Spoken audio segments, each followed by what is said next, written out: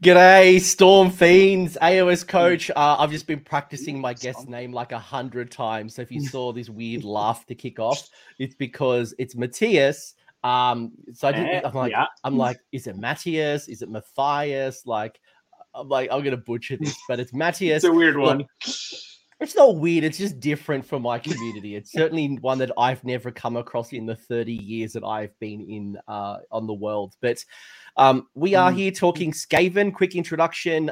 This is a Skaven show. My guest today is Matthias. I've already butchered it. Matthias. But that's more good importantly, enough. Look, in Australia, look, mate. I'm going full Australia now, mate. Everything's a nickname. We give everybody a nickname. Yeah. So like Macca's is Mickey D's, or Kmart right. is like Taj. Sorry, we change everything, right? So I think I'm going to get to a point where you get a nickname. You get a custom AOS coach nickname. We'll see what comes up. But we're talking Skaven. And the reason for this show, despite having a couple of already episodes on Skaven, is you have just come back from the Games Workshop Open, an invitational tournament series that has wrapped up the 2022 tournament series at Games Workshop. And I'll get you to explain a little bit. I thought I'd just give a bit of context first. But you came second in the best overall, which is an incredible performance. Best general, sorry, not best overall. I was talking to Phil the other day, who was best overall. Yeah. But you had come second in best general, getting to the final. And we'll talk about your path. We'll talk about all of the event. But really, I want to talk to you about how are you thinking about Skaven? And given that we are on the cusp of a new General's Handbook, how are you thinking about the faction without bounty hunters and expert conquerors? What's really worked for you? Thinking about the meta choices, thinking about the combinations and the synergies, because old-time Skaven people have really lost their tools. You know, they'd have their Greyseer on Screaming Bell. It would have a Battle Shock immunity. You'd flood the board with clan rats. You might have some Jezzails or some, acolytes and some shooty shoots. But, we've gone into Thanquol, and even, you've taken Thanquol and his surfboard cheese, endless spell. Yeah. It's funny, actually. I was looking on Twitter. I was on Facebook the other day, and someone was asking about how do you build the Lachlan, the Soul Seeker, the endless spell. And I'm like, dude, isn't he in the Thanquol kit? Like, isn't the instructions in the Thanquol kit? Because it's just like you don't take Thanquol without it. Well. Right. But we are talking all things Skaven. So I've done the introduction, and I'm really looking forward to this, because this will be a little bit different. It's not quite a talking series. It's more about your experience and how you got the most out of Skaven. And I'd love to hear from you how you're thinking about Skaven without bounty hunters and expert conquerors, because your giant rat slapped. Yeah. I'll start by saying they aren't garbage without bounty hunters, but they definitely rely on it a lot for their output. So they definitely change roles or shift gears a lot. Oh, they're so good. They're so good. But before we get into all the Skaven stuff, who are you? Where are you from? I know people might have seen you on Saga of Dice. They do a great series of not only just, talking about Warhammer during the week, but they've got some great battle reports that you have featured in, which is, I think, where I saw you for the first time. Yeah, that makes sense. Yeah, so I have been playing AOS since it came out. I started playing in, 8th Ed Fantasy with Tomb Kings, and then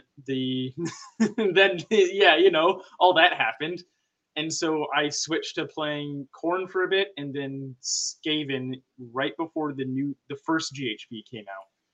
So that's where I started with Skaven, and I've been playing them on and off since. But I will say that I haven't really been able to play hyper competitively up until this year, although I've been trying to play competitively for a while. It's only until this year that I was enabled to start going to tournaments, thanks to my good friend Dale Johnson. He's Chumphammer on Twitter.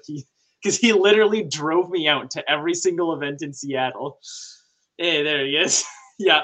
He's so I have all of this success to be thankful to him for, because he's literally driving out to all the tournaments, and I just kind of piggybacked on him out. And so everything is because of him, and so that's why I've been able to show up to tournaments like this. I can see the Rerolling One crew are absolutely on fire. Quick one, Bear is asking, are you old enough to be on YouTube? Oh man, for a game that's like built around, that has a lot of dads in it, I feel so like young and small talking to all these people with beards, and I can't even grow a beard myself. I am 24, just to put it out there, but that feels relatively young. I won't mark it on YouTube as like this is for kids. But Mason's asked actually, well, to bring us back a little bit, is why is Skaven the best shooting army? And it's funny, spoiler, you have 3 Warp Lightning Cannons in your list, and we'll talk about your list, but lists change over time, which is why long-term fans of the channel would know I don't talk about lists immediately, because it's about the process, it's about the thinking, and as the meta changes, evolves, and points increase and decrease and general's handbook switch out, what's most important is understanding from my guests, how do you look at a book, how do you make the most of the synergies and the war scrolls and maximize the points increases and decreases, because otherwise you're taken into that list, you run it really well, and then when the book changes, it's like, well, what do? I don't understand how I get there. Thus, the process behind it, and that my guest would appreciate, being the mad scientist that he is. Right, for sure. Yeah, there's a lot to cover in the Skaven book. Oh, man. Yeah, there's a lot to cover in the Skaven book, and they have a deep toolbox, so there is a lot to work with, especially in the realm of shooting. And to the point of, is Skaven the best in shooting, is one of the big strengths is that they can do so many different types of shooting. They have mass output, they have long range, they have mortal wounds, they have high rend, they have this, that, and the other, they have a mix. And it's great. So there's always different options to help you be adaptable for the future. Yeah, the Skaven's always been, for me at least, maybe the players that I play against, I've had a lot of experience against shooty Skaven. And are they the best shooty army in the game? They're definitely up there.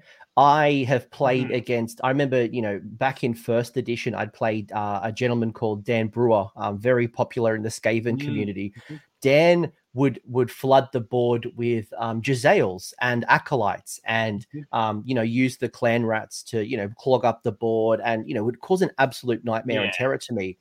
I've played against a couple of lists like yours where it's been 3 lightning cannons, and I remember actually played a tournament recently where I rocked up to the table. The dude had 3 lightning cannons, Jezzails, Jezzails, Acolytes, and even the weapons teams.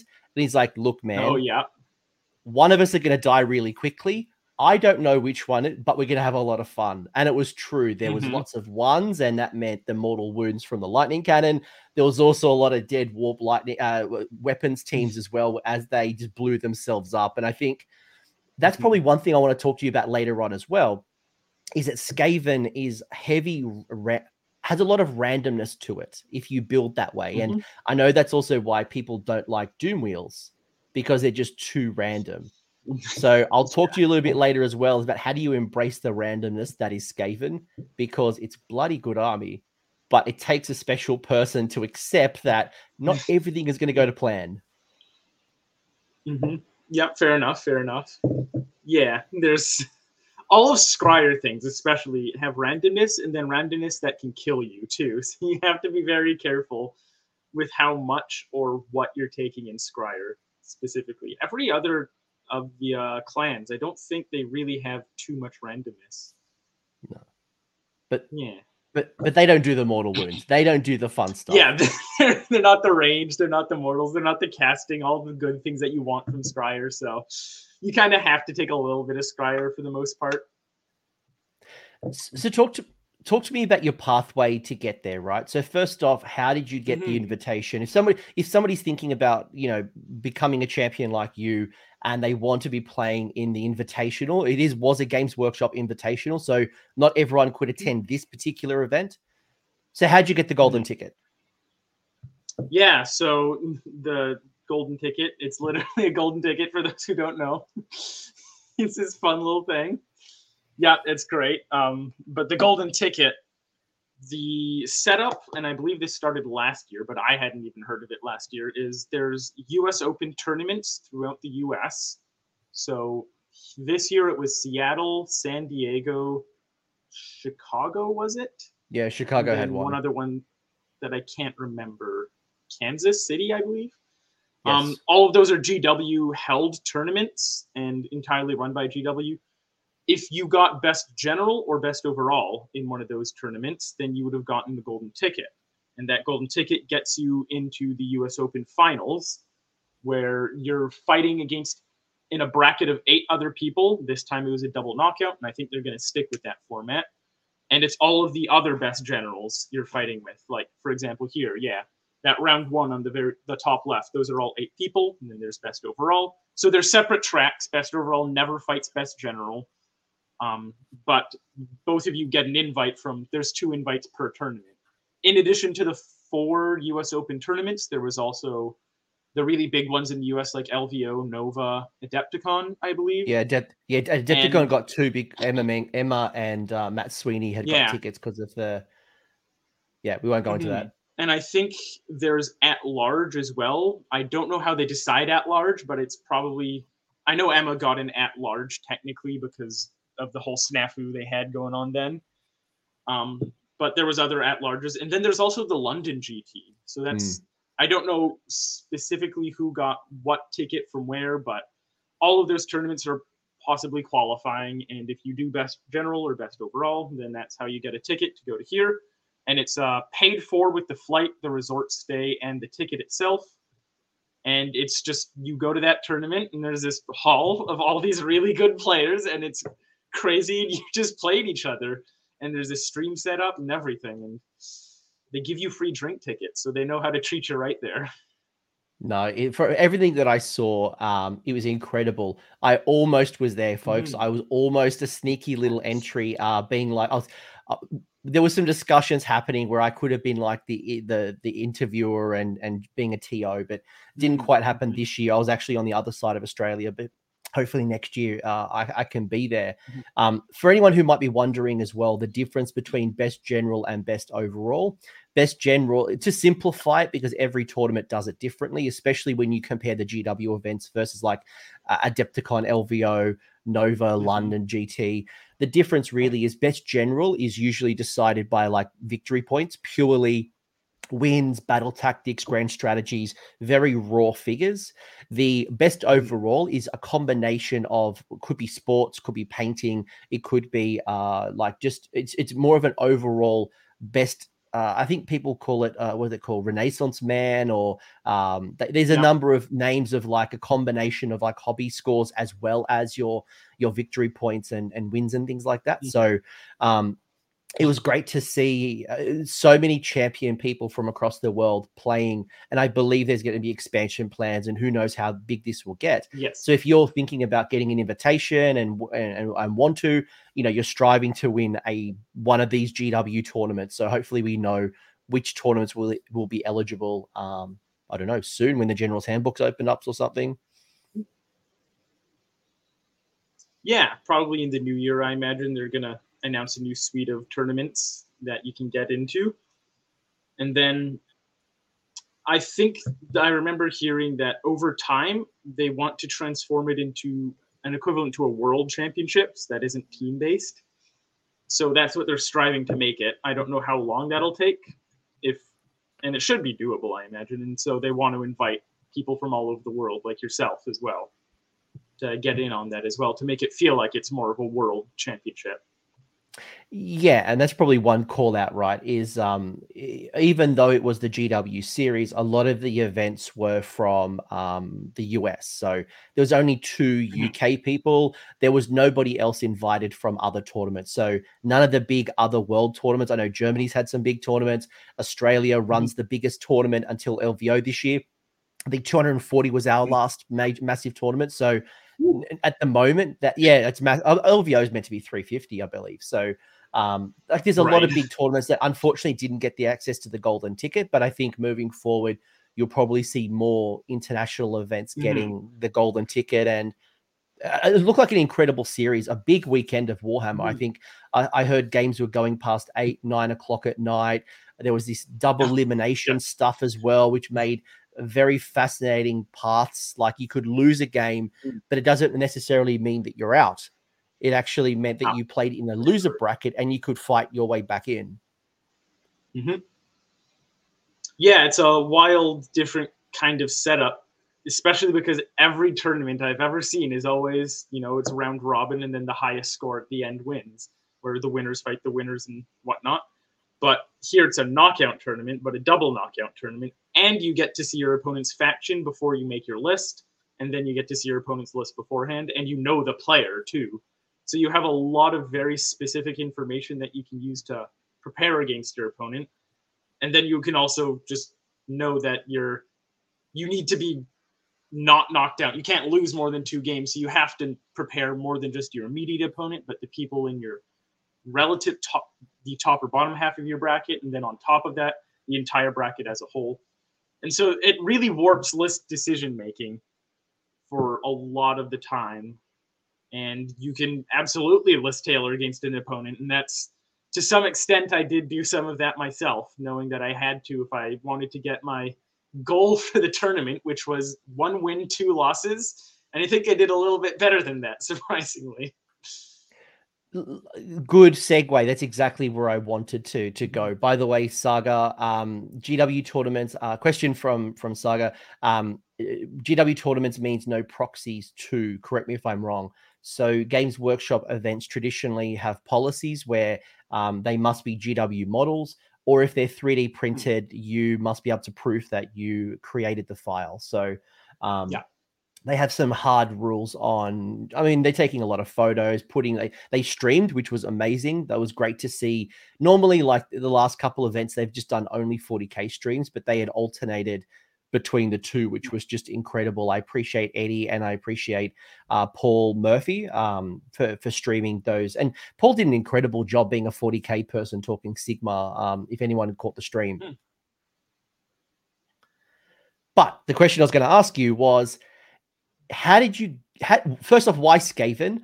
And I just want to put a caveat on what you said, right? Because you talked about list tailoring, and I don't want people to listen to this going, you knew your entire pathway, so you kind of got an upper hand and it was a bit cheaty. And that's not correct. That's actually not true.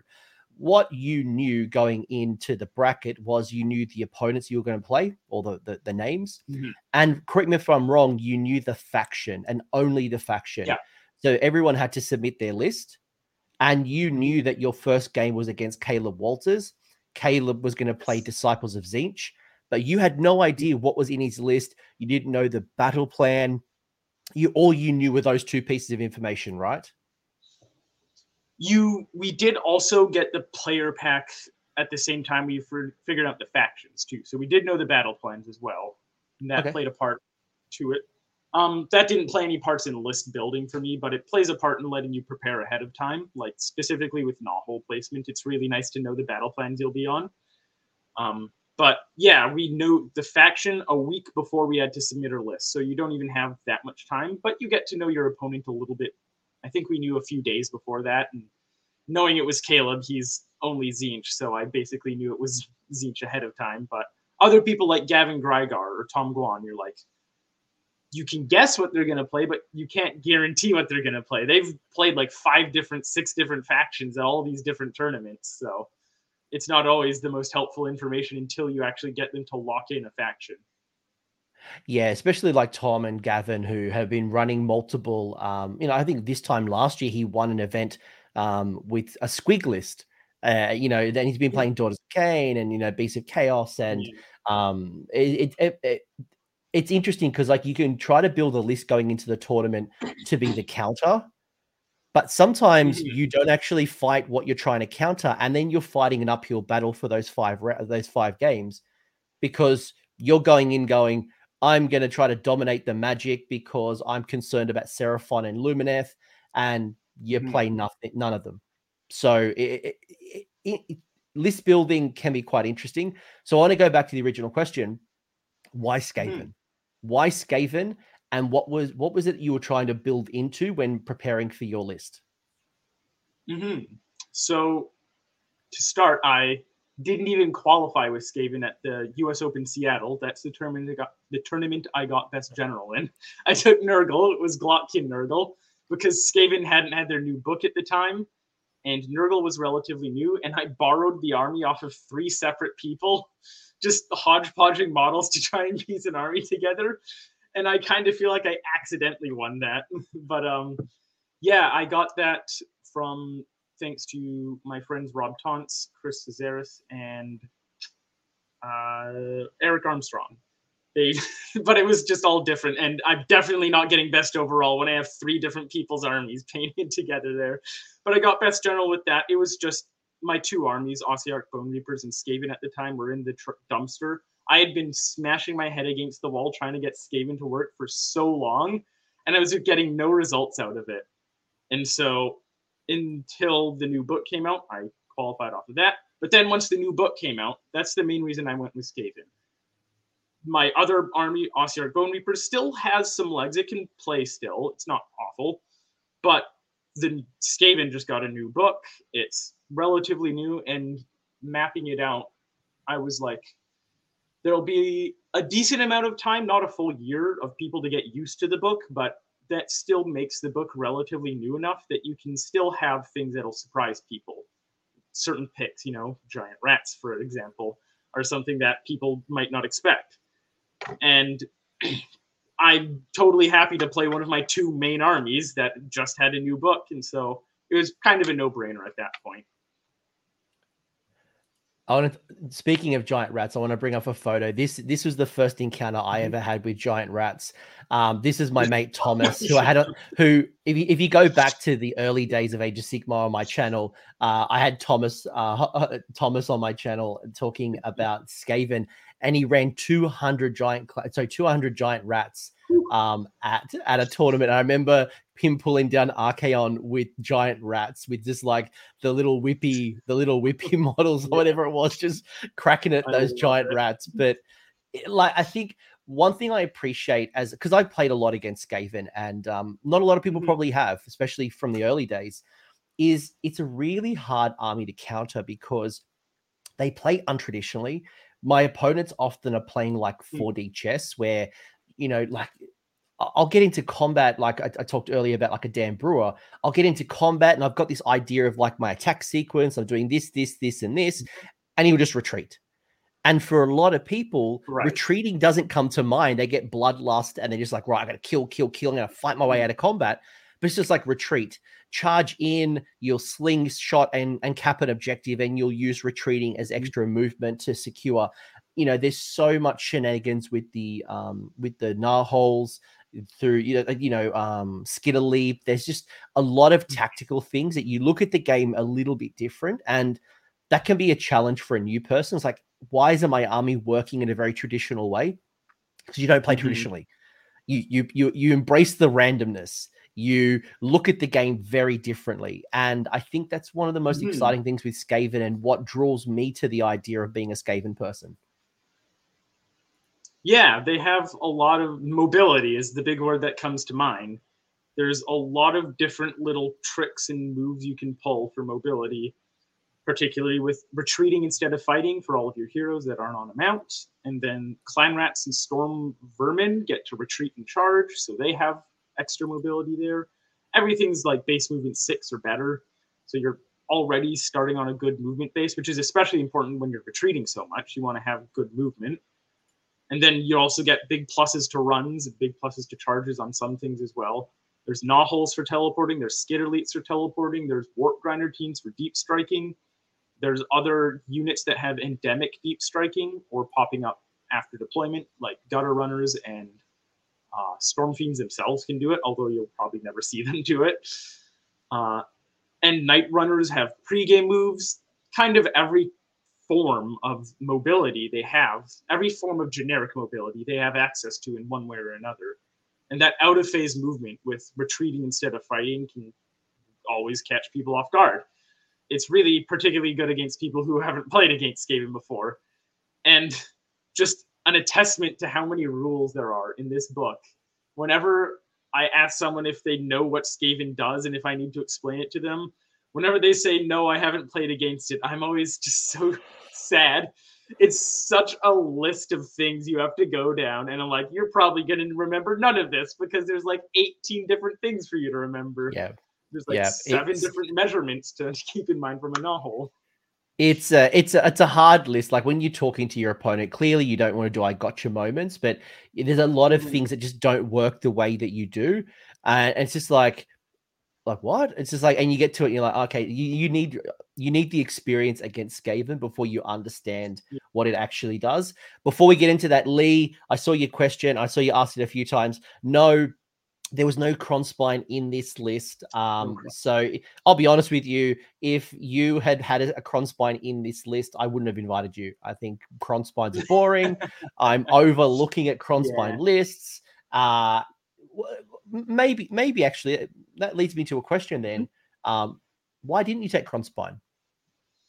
It was absolutely a consideration whether I take Kronspine or not. My last 2 GTs that I went to had a Kronspine in the list. Because I was playing, it was a big monster mash with Thanquol, a Wartnaw, Kronspine, and cannons. And it was getting good results. Even if it went up 80 points, I still could have gotten it to fit. However, it's still good value. It's still good value at 500 it's points. Amazing.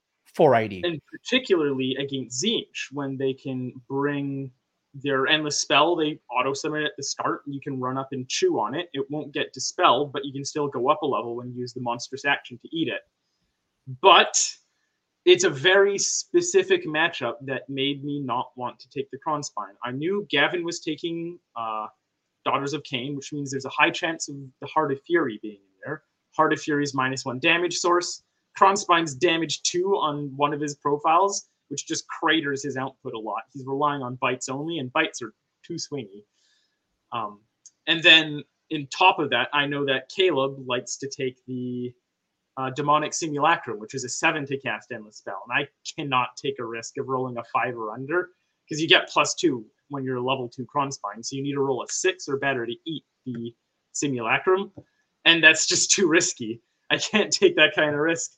And if he took the Kronspine, or even if he didn't take the Kronspine, he has Arcane Suggestion, which is a spell that just neuters the Kronspine so well with -1 to hit and wound.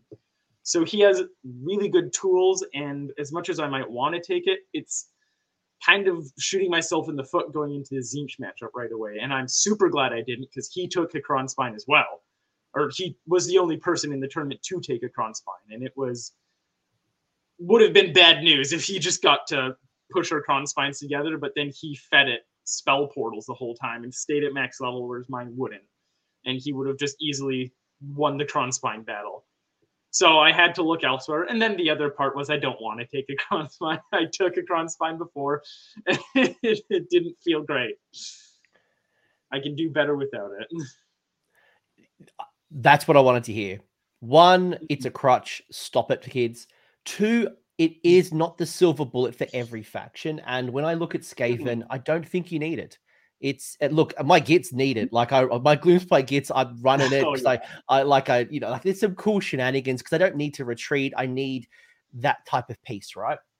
But for Skaven, you don't need it. And it plays a lot against what you want to do. And you also don't want to flood the board with a big tanky model. You want to spread the board with rubbish and just trade up. You're just constantly trading up with Skaven.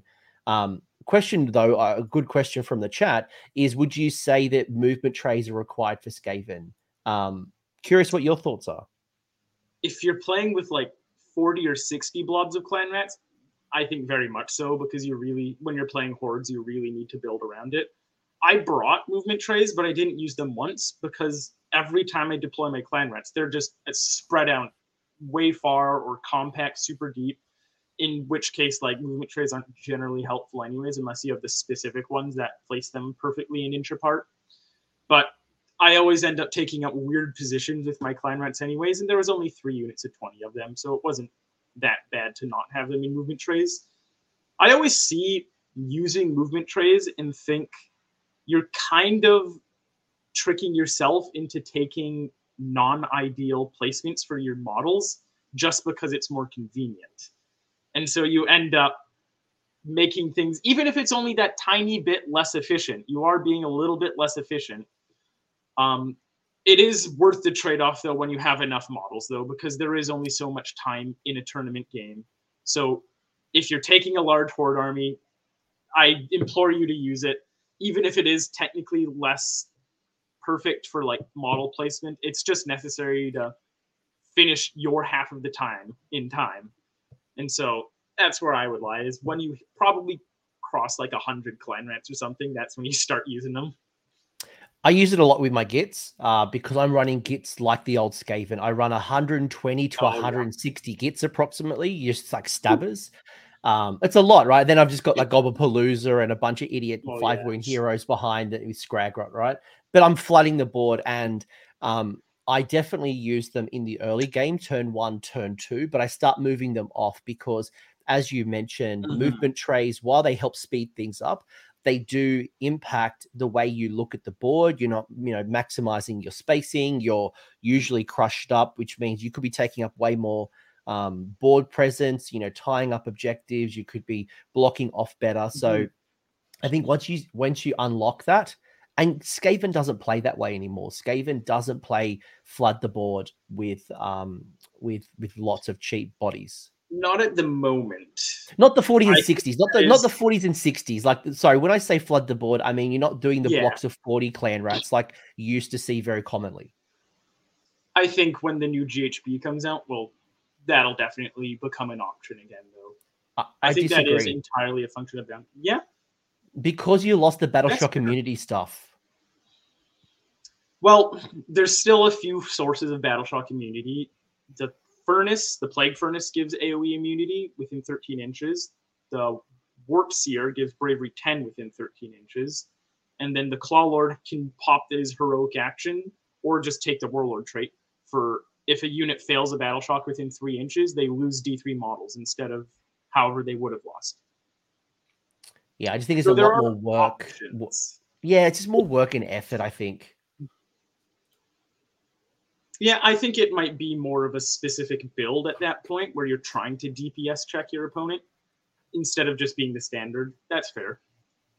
But I have to ask you, what is your coherency trick that you've created? Saga of Dusk asking. Oh, yeah, I realized this at one point. So clan rats have an ability that they gained in the new book where when they lose them, or at the end of the Battleshock phase, if there's any slain models in the unit, they can return D3 slain models to that unit.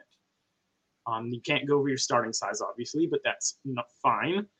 But what that means is you can spread out as far as you possibly can, which I've done plenty of times when I was at New Mexico, where I have a unit of 20 clan rats that's all 1 inch apart. Then right at the ends, you have your bow ties, where they're just within 1 inch of each other with 3 models.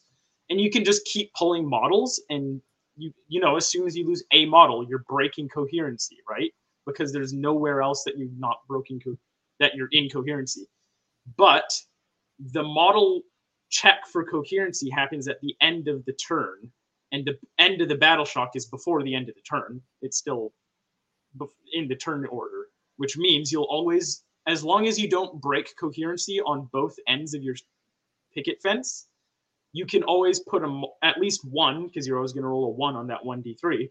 You can always fix coherency at that one end that you've broken by putting a model back.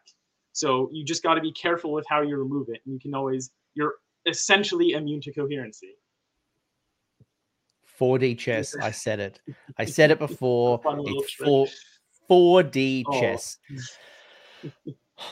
I want to bring up your list. I want to talk your list because I think it's good now. Like we've started talking a little bit about your process, right? You've picked Skaven. You know that Disciples of Tzeentch is going to be your first game. Caleb, and I'll share something that you shared with me in the chat. Is you used one of my videos against Caleb. So Caleb, if you're listening to this, apologies. Please come back. But you would use some of the information from other, like getting into the head and like what's popular and what could possibly be used. But hey, like BCP, these are all tournament winners, so you can already see what they've won with, and Yeah, I also did some BCP scouting everything as well. I didn't expect him to be taking the Kronspine, to be fair. I thought he was going to go for the Zangor list he showed on your channel. I was kind of caught off guard by that, but he's been showing me his LED Kron spine with a little glowing heart. So yeah. I knew it was coming. But look, this is the list here. So I'm going to go through the list in case you're listening to this in the podcast later. And I'd love to start to get into the idea of not just what is the list, but how does the list work? But how does the list work in regards to the tournament season, the meta, like what was going through your thought process? Because one of the most exciting things with Skaven is it's a deep book. It's a rich book. You've got so many things with the clans, right? I can go with Eshin, Mulder. I can go into Skryre. I can have 3 clans in one army. I can go all one clan. I could be using Deep Strike, using with the Eshin stuff, and there's some great models there. I could then tap into the Great Plague. There's so many ideas. I think as a Skaven player and as a newer or intermediate Skaven player, it's really hard to identify what is that right list for me. So I want to kind of get into your headset to go, well, how did you prepare for this tournament mentally? So you got the Verminlord Deceiver, the General with the Devious Adversary, and the Shadow Magnet Trinket with Flaming Weapon. You've got Thanquol, and this is definitely one I want to hear from because you went. So Thanquol gets to choose its weapon loadout. You can either go with more shooty stuff, you can go with more combatty stuff, or you can do a mixture. Most people do all shooty. They do 4 of the projectors or the brazier. Which one's the brazier? Not the bra, like a brazier, like a. The brazier's the melee weapon. Yeah. I always forget the 2. It's like the 4. Like I always think about it every time I say it. I just remember somebody doing 44 mortal wounds to my 20 witch elves with Thanquol. Oof. Yeah, like that unit was dead. That's the projectors. That'll do that. Yeah. Oh man. So you got Thanquol, and you've got definitely a little bit of a different build with Thanquol. You got the Warlock Engineer with the Vial of the Fulminator and the Levitate spell. You've got a Master Molder. I don't know if he's got a special weapon loadout, but it's a Warpstone tipped lash. You've 3 units of 10, so 20 clan rats. You've got yourself giant rats. 3 warp lightning cannons, and then you have the endless spell launching the Soul Seeker, which is basically a Thanquol. Thanquol's basically 65 points because that's just an auto include. Exactly. And you've got Bounty Hunters, Expert Conquerors, and Command Entourage. You've got like 1 million drops. So take me through this. Like, how does it work? What were you trying to achieve? What were you worried about going into the tournament? And, how do these parts solve? Are there combinations? Like, give me the download of this list. So this list has been kind of pieced together over my past 5 GTs that I've been to, just kind of, and then a whole bunch of TTS games in between, where I've been kind of working to mash all of these different, or try out all these different pieces. See what's good, see what isn't, see what I like, see what I don't. And I ended up, obviously, Thanquol's a pretty good model. He seems pretty decent in even, not just this meta, but in general. But this meta in particular, he's even better with all the endless spells going around. And he was an auto take when the Purple Sun was running rampant, because he was one of the few mages that could actually pick it up reliably. So Thanquol always had to be in there. Then pause. Talk to me about Thanquol. Talk to me about why he's in the list. Talk to me about why he's so good. And talk to me about why you did the split weapon profile, because most people go all in on the shooting attack as opposed to having a split. So the Thanquol's in there because he operates in a lot of phases. The one GTA I went to without Thanquol in it, I really felt it. Because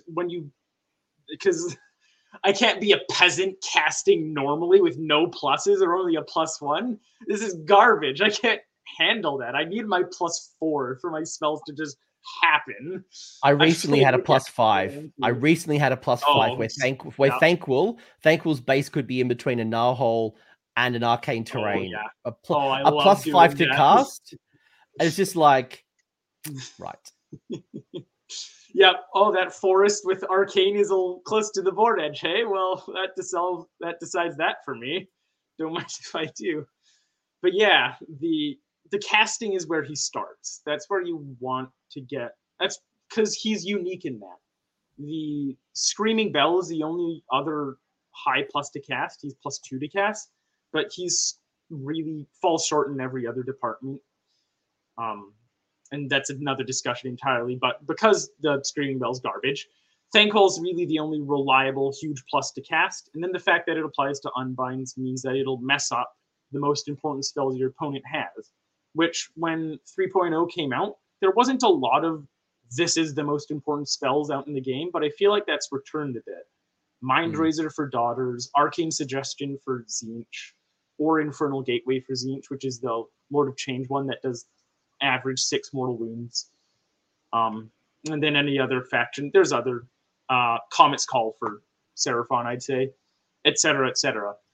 So he has big spells that he wants to be stopping from the opponent a lot of the time.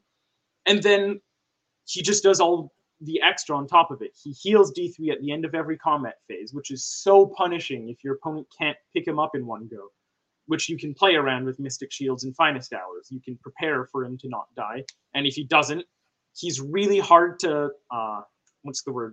get to 7 or more wounds so his profile scales down, because he'll just start healing it back. So you really have to hit him really low. And even then, he'll just run away, start healing, maybe throw in some heroic heals there. Bravery 7 is still doable. So he's really difficult to deal with if you can't kill him in one go. And then he has the Warpfire Projectors. This is the thing that everybody takes. The way it works is it's an 8-inch range shooting weapon. You pick an enemy unit within 8 inches, and you roll X dice per model within 8 inches from that unit. So say a unit of Witch Elves, there's 10 of them, but I'm only within range of 8 of them. So 8 of them are within 8 inches. Then I roll X dice, where X is the number of Warpfire Projectors he's armed with. He has 4 arms, so he can have up to 4 Warpfire Projectors, which means, in theory, if I'm in range of 10 melee snakes from Daughters, that could be 40 dice. Each 4+ is a mortal wound. So on average, I'm doing 2 mortals per model within range. That's the really tasty part that people see. And the really nasty combo with that is Laoshan the Soul Seeker moves 18. Then he can move his 10 inches on top of that. So he has to finish outside of 9 when he hops out of the boat, but he can just walk right up to outside of 3, get everybody in range. And that I want to call that out. That's the important part, right? Because when Thanquol uses, let's say, or any army, when they deep strike or teleport, you stay outside of 9. So being able to use your Warpfire Projectors through the null hole onto an enemy is not a good strategy, because you're not going to get in range and you're not going to be able to do what you need to do. But because the endless spell Lorchen allows you to move after you've teleported, that then lets you get into range. It allows you to charge. It allows you to do, shoot a lot.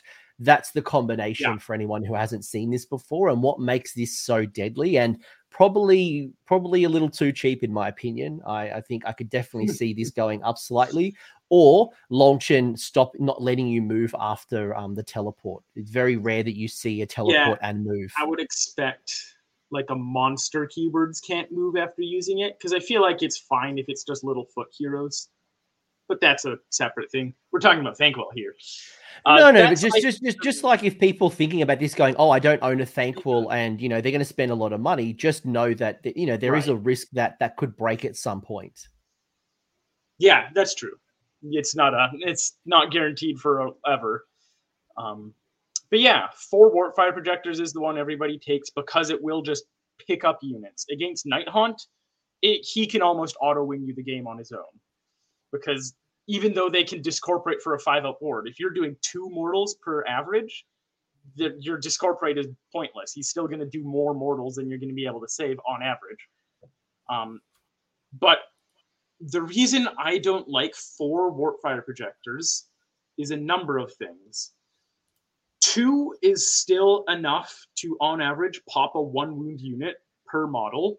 So 10 Witch Elves. Well, Witch Elves are technically a bad example because they do have a ward save. But if there's 10 Witch Elves, you're doing 10 mortals on average.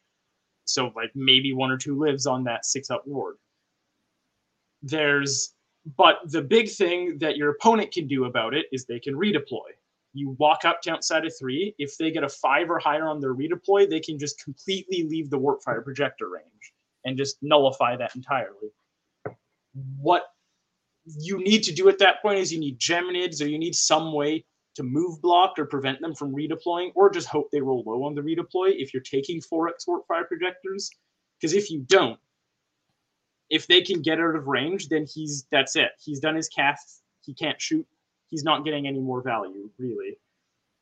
But with 2 warp fire projectors, you're still forcing that redeploy threat. They still have to respect you. There's like, even if it's a 2-wound unit or Nighthaunt that's discorporated, they're going to see their 20 Blade Geist Revenants and be like, I don't want to take 10 mortal wounds, even if I can avoid it.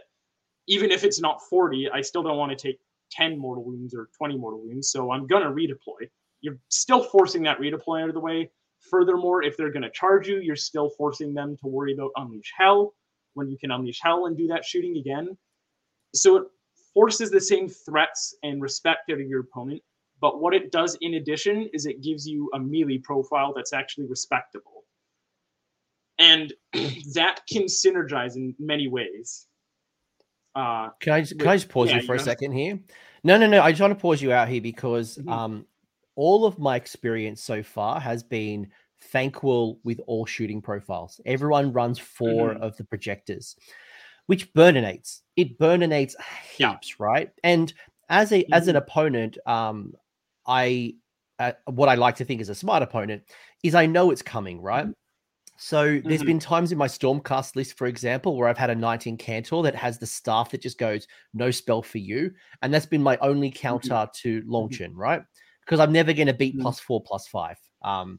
+3 natively, +1 from the Null Hole where he normally always starts. If you got Arcane, even better, +5. Can't beat it. Very rarely can anyone beat that without an auto unbind. So put that to the side. If I don't have an auto unbind or I fail the unbind, I know it's coming. I know that the boat is coming with Thanquol. Thanquol's coming in range. He's going to move up. He's going to burninate something. So the best thing I can do at deployment is know that it's coming, try to sacrifice something that can burninate, and then respond. Avoid the things that are going to respond. And from my experience, I have never felt Thanquol is that good. Because once he does the burnination, I can normally lift him that turn, the responding turn. Yeah. I've lifted every time I play Thanquol, I've lifted him after like turn 2 maximum, he's gone. But when he has a combat threat, because I found once I get into combat, he doesn't do a lot. It's always just the burnination. Oh, so bad. Yeah. But when you start adding the weapon profile and you bring in some melee, I think that's when he becomes a much more well-rounded profile. Yes. So to explain that, the Warpfire Braziers is a profile of 3s to hit, 3s to wound, rend 2, damage 3. So it's definitely no pushover. And all an attack can get you to 2s, a Finest Hour can get you to 2s to wound. And you get 2 attacks per arm that's armed with the Warpfire Braziers. So here I have 2 Warpfire Braziers, therefore I have 4 attacks, 3 up, rend 2, damage 3. That changes so much. The few times that I've played all Warpfire Projector Thanquol, after I charge him into combat, the rest of his profiles is effectively 8 attacks on a 4 up, 3 up, rend 1, damage 2. 2 of them are at damage D3, but that's an average of 2. So it's all just 4s and 3s. So at best it can get to like 3s and 3s. It's rend 1 and damage 2. It pillow fists so much of the time because it's unreliable to hit and it doesn't even do that much damage if you can get it through. But adding in the extra rend 2 damage 3, it changes everything. So many times I've been in combat with him and I've swung with the staff and his crushing blows and I'm like, okay, I got like 1 through. And then I do my Warpfire Braziers and I pick up the unit. Like, there's 9 more damage. Okay, that actually clears it out. And that just changed so much. Yeah, I just find when he's loaded with all 4 shooting profiles, it's either you burninate what you need to burninate, and then when he's in combat, he is just grinding out with, is it the 5-up ward? Has he got a native 5-up ward? Yeah, he has a 4-up armor, 5-up ward. So you're safe stacking with like, all that defense, Mystic Shield, Finest Hour. And I find Thankful just grinds. He just like, I'm going to pin you in. I'm going to stop you in your combat, your deployment zone, and stop you from getting where you want to go and delay you a turn or two. But with the 2 extra weapon profiles, look, if we go into, and we know Gitz and Beasts of Chaos are coming pretty soon. We've seen Nighthaunt, obviously, in the meta. If we start to see the next generals, and the reason I'm challenging you or questioning you on this is that we are on the cusp of a new GBH. So we could probably see bounty hunters disappear, GVs might disappear, and that might start seeing people go back into hordes. It also might go back into a monster meta. We don't know. So think about your profiles. Think about what you're trying to achieve. I do think this mix of 2 and 2 gives me much more versatility. And I often find the 4 is overkill. That's just me personally speaking. Yeah. And the few things I want to say is it enables you to do other things. Like you can walk up to a screen, burninate it with your 2 projectors, and then charge whatever's behind, like a hero or something, and punch them reliably to death. So you get these more options. And then on top of that, having a combat threat means you're now operating in 3 phases instead of 2. So this model that you're paying 465 points for and tossing in with Laoshan and everything, he's operating in the hero phase, the enemy's hero phase. He's operating in shooting, and now he's actually doing good work in combat. And so I find that's really valuable when you can combo hit something with the Deceiver, or you're just actually doing something in more than 2 phases, and you're just getting all the more value out of them. Look, there's arguments, and there's some good discussion in the chat. First off, I just want to shout out NBC. Thank you for the donation of bits, but also I do want to call out his comment earlier, or their comment earlier, that as a new AOS and Skaven player, your discussions and your interviews have been very helpful. So I do want to call that out, and you have been very insightful on Saga of Dice as well. So when I've heard you out. The other thing I want to call out is, people in the chat, I need to have a sip of drink, but there is argument to have the 4. And I'm not saying that the 4 is a bad thing. I'm not saying that at all. Because, 4 of the Warpfire projectors are great for Unleash Hell. They're great to burninate certain things. But in my experience in the last 6 months, my army has been reducing GVs as much as possible. And I've been going Elite Stormcast. So I've been going 5 squad units. Cool, you kill 100 points of idiots. I don't care. I've got lots of other MSU units around the board. But if I played even with my Gitz, I lifted him with 60 stabbers because I can sacrifice a unit of 20 grots. And sure, but I'm going to trade up in response. But there is arguments of having the 4. I just want to call out there is an alternative 2 and 2. Yeah, so I think if you have to push the meta heavier towards hordes for me to take it, I just find the combat threat is too valuable. And even if they do redeploy it and it's a tough charge, at least you have the option of charging and getting into combat. Because before, you just wouldn't take that option because he's going to do nothing in combat, and now he's overextending even further. And I also find that things that you would need 4 Warpfire projectors to kill over 2, you can probably kill with 2 Warpfire projectors and a full melee attack as well. So it's like 90% efficient for the things you want to go after anyways.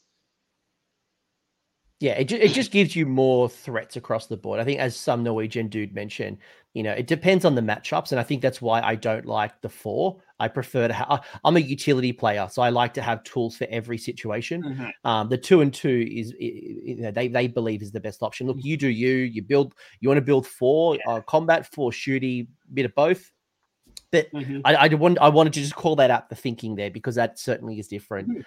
Let's get back into the list, right? So you've got Death Frenzy as well, such a staple spell, right? The casting value of 7. We already know Thankful's a great caster. Who's a great candidate to receive Death Frenzy? Death Frenzy is there purely for the giant rats. The clan rats will not utilize it. They're 1 attack, 4-up, run nothing, damage 1. They do nothing. It's the giant rats that entirely use it, because Death Frenzy can't go on heroes. It has to go onto one of those units. not going to death frenzy a cannon. It's even worse than clan rats. But it's just there for giant rats because giant rats need the fight on death to get their maximum value. And a +3 or +4 to cast makes it all the more reliable, which is super helpful. So talk to me about giant rats, because on its surface, like if you just looked, because I haven't seen giant rats for a long time. I think partially because it's really hard to buy a bunch of giant rats. I think they tied into a bunch of other kits, and without a 3D printer, which is challenging at a GW event, it's hard to get enough giant rats. Yeah, so giant rats is a thing that ever since the book came out, people have been aware of. I am by no means the first person to have come up with the idea of giant rats, but I did come up with the idea on my own when I thought of the idea. Giant rats plus bounty hunters. So normally giant rats are 60 points for 6 of them, and you can reinforce them, obviously. That's what the Master Mold, one of the jobs the Master Molder is doing there, is he's allowing the giant rats to be battle line so I can double reinforce them and take 18 of them. Giant rats are 2 attacks on a 4-up, rend nothing, damage 1. Which is basically, no, but like that would be like, you initially look at that profile and go 60 points, 6 wounds, 12 attacks, 4s and 4s, no rend for 1 damage, no armor save, bravery 3, move 8, and you need at its profile there, just pause for a second. That's garbage. You're like, why on earth would anyone ever pick giant rats? That's a screen at best, but even then I'll screen with clan rats. Please continue. Right.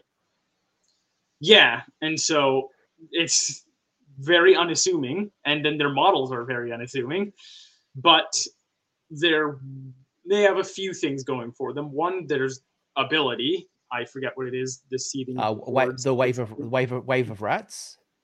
Wave of rats. That's what it is. If there's 6 or more models in this unit, they get rend 2. Okay, that's a bit of a jump from rend to nothing. Yeah, in a meta where Underguts makes rend 1 to rend 2 on lead belchers actually good, rend 2 on giant rats suddenly makes them an insane threat. And if there's 5 or less, if there's 3 to 5, they're rend 1, and if there's 1 or 2 in the unit, they're rend nothing. But yes, correct. It's the rend 2 we care about. It's the rend 2 we care about. So in addition to that, they also have the generic Skaven ability. If there's 10 for each 10 in the unit, 10 models in you, you get 1 inch extra on your range, which when you're on a 25 millimeter base means you can fight 3 ranks deep. 3, as long as they're all base to base and you have a 2-inch reach, you can fight 3 ranks deep. Currently, just want to call that out because of Bonds of Battle. So Bonds of Battle. So that isn't actually to do with Bonds of Battle. Oh. Yeah, so because a 25 mil base is less than an inch, that 2 inches will reach over the length of 2 bases. Yeah. So, yes, on 25, it's been a while since I played my Cities of Sigmar on 25s. Yes, 25s can do 1 inch, can do 2. If you position them correctly, yes, you can get two models attacking on 25s. Then if you extend the range by 1, you can do 3. Yes, my spears back in the day when I tried spears, yes, you absolutely can fight in 3 ranks. Good call out. Couple of quick questions though before you move into the sexy part, which I know you're going to talk about. Just what this is a battle line question just for the discussion, because it would be easy to go minimum battle line and go more into other things. Is there any reason why you still kept the clan rats as well as the giant rats to have 4 battle line options in the GV meta? Yeah, that's a good point. Giant rats need to be battle line so they can be double reinforced, so that's fixed. But I don't like 1 or 2 units of clan rats. There's a very important reason to have, I find, at least 3 clan rats, and that's because they're supposed to be doubling up as both screens and objective cappers. They're supposed to die, but they're also supposed to live throughout the rest of the game to hold objectives. And if you have 2 or less units of clan rats, then they can't carry out that job effectively. They're going to be the screen, they're going to die, and then you have no bodies left.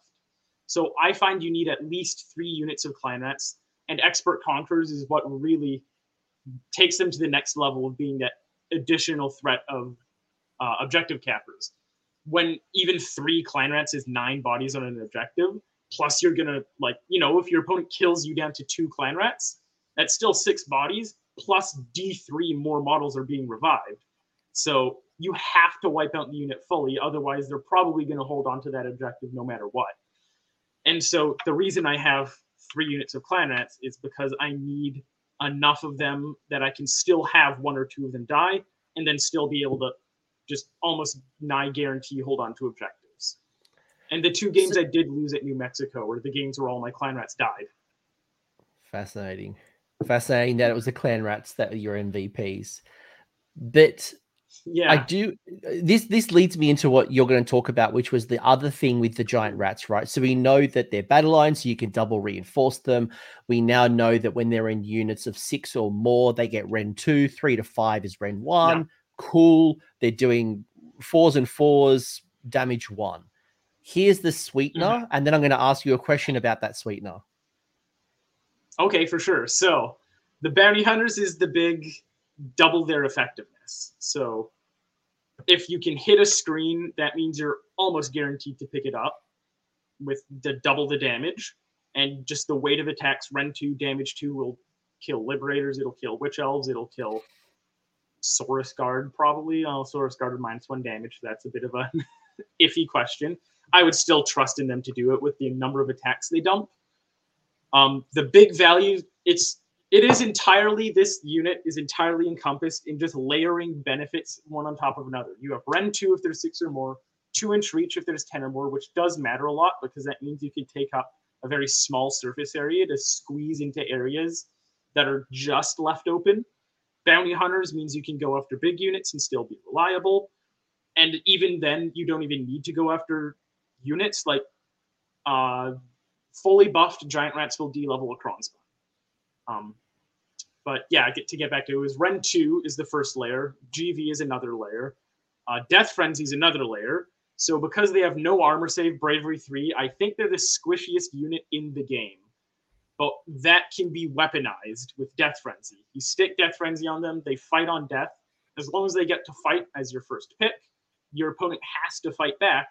They kill however many because they're the easiest thing in the game to kill, and then they just hit you again.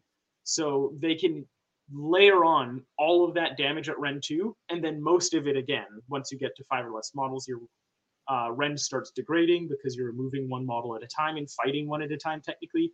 That's minutia, but they get something like 72 attacks if a full 18 unit is killed entirely. And if you're in GV and you're hitting a battle line thing, they're going to die. If you're hitting a non-GV thing, that's how you pop like a cron spine level. As long as they fight twice effectively with the first death and then fight on death, they can pull down a cron spine level or most of a magma Droth.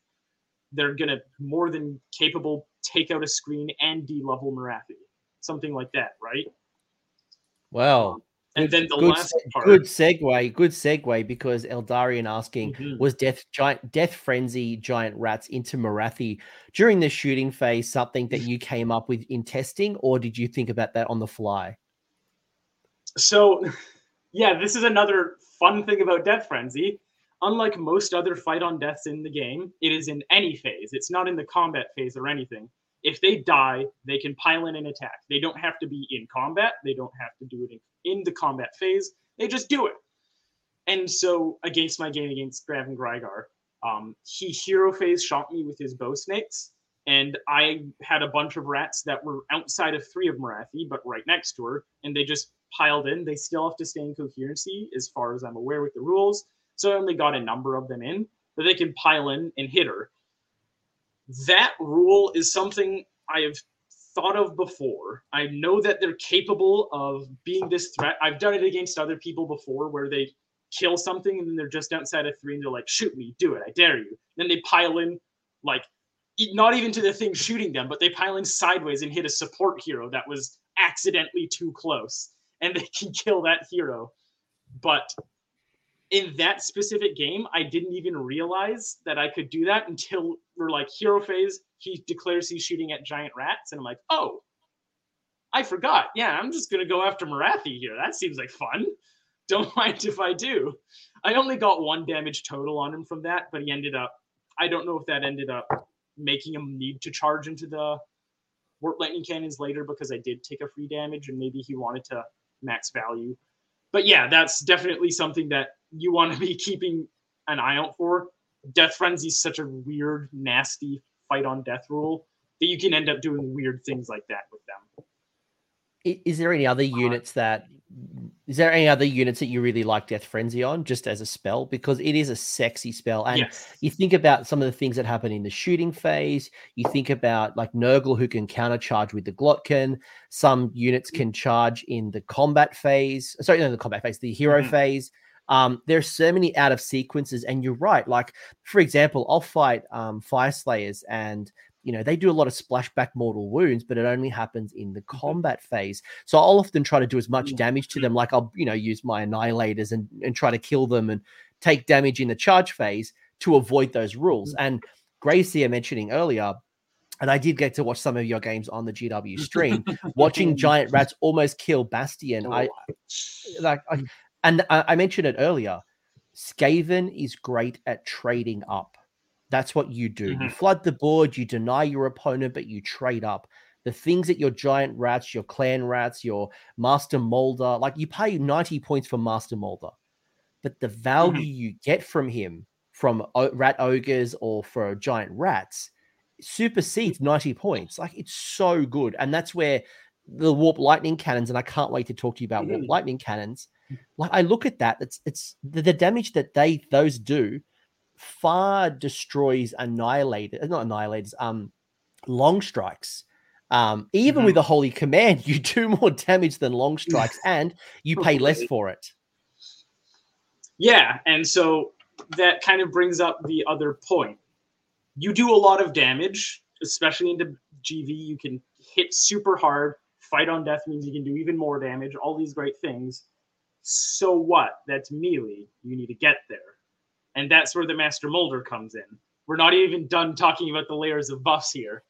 No. So the Master Molder, at the start of the movement phase, can pick a Molder keyword that isn't himself, and he can whip them to give them +3 to run rolls, +3 to charge rolls, and +1 to wound in melee. So now they're 2 attacks a model, 4 up, 3 up. If you can manage an all-out attack, 3 up, 3 up, rend 2, maybe damage 2. And if you kill them, they do it again to you. And now they can get a +3 to charge. And so that's their delivery mechanism. They can't hit things behind the screen, but that's not their job. Their job is to hit the screen and then let my big monsters hit whatever's behind the screen. So they have 2 modes of getting to that screen. Their movement 8 base, which is pretty high. That's pretty dang good. So in some scenarios, like an 18 apart start, you can just move up 8. You need to make a 10-inch charge if they're on the line as well. But with a +3, that's a 7. You can do that. Or you're jumping through a gnaw-hole. You're outside a 9 of their thing because you went through the gnaw-hole. That 9-inch charge becomes a 6-inch charge because you're whipped. And now you're in. So they have a really fairly reliable delivery mechanism on top of all of it. And then it doesn't even end there. Oh, stop. I was about to say, but wait, there's more.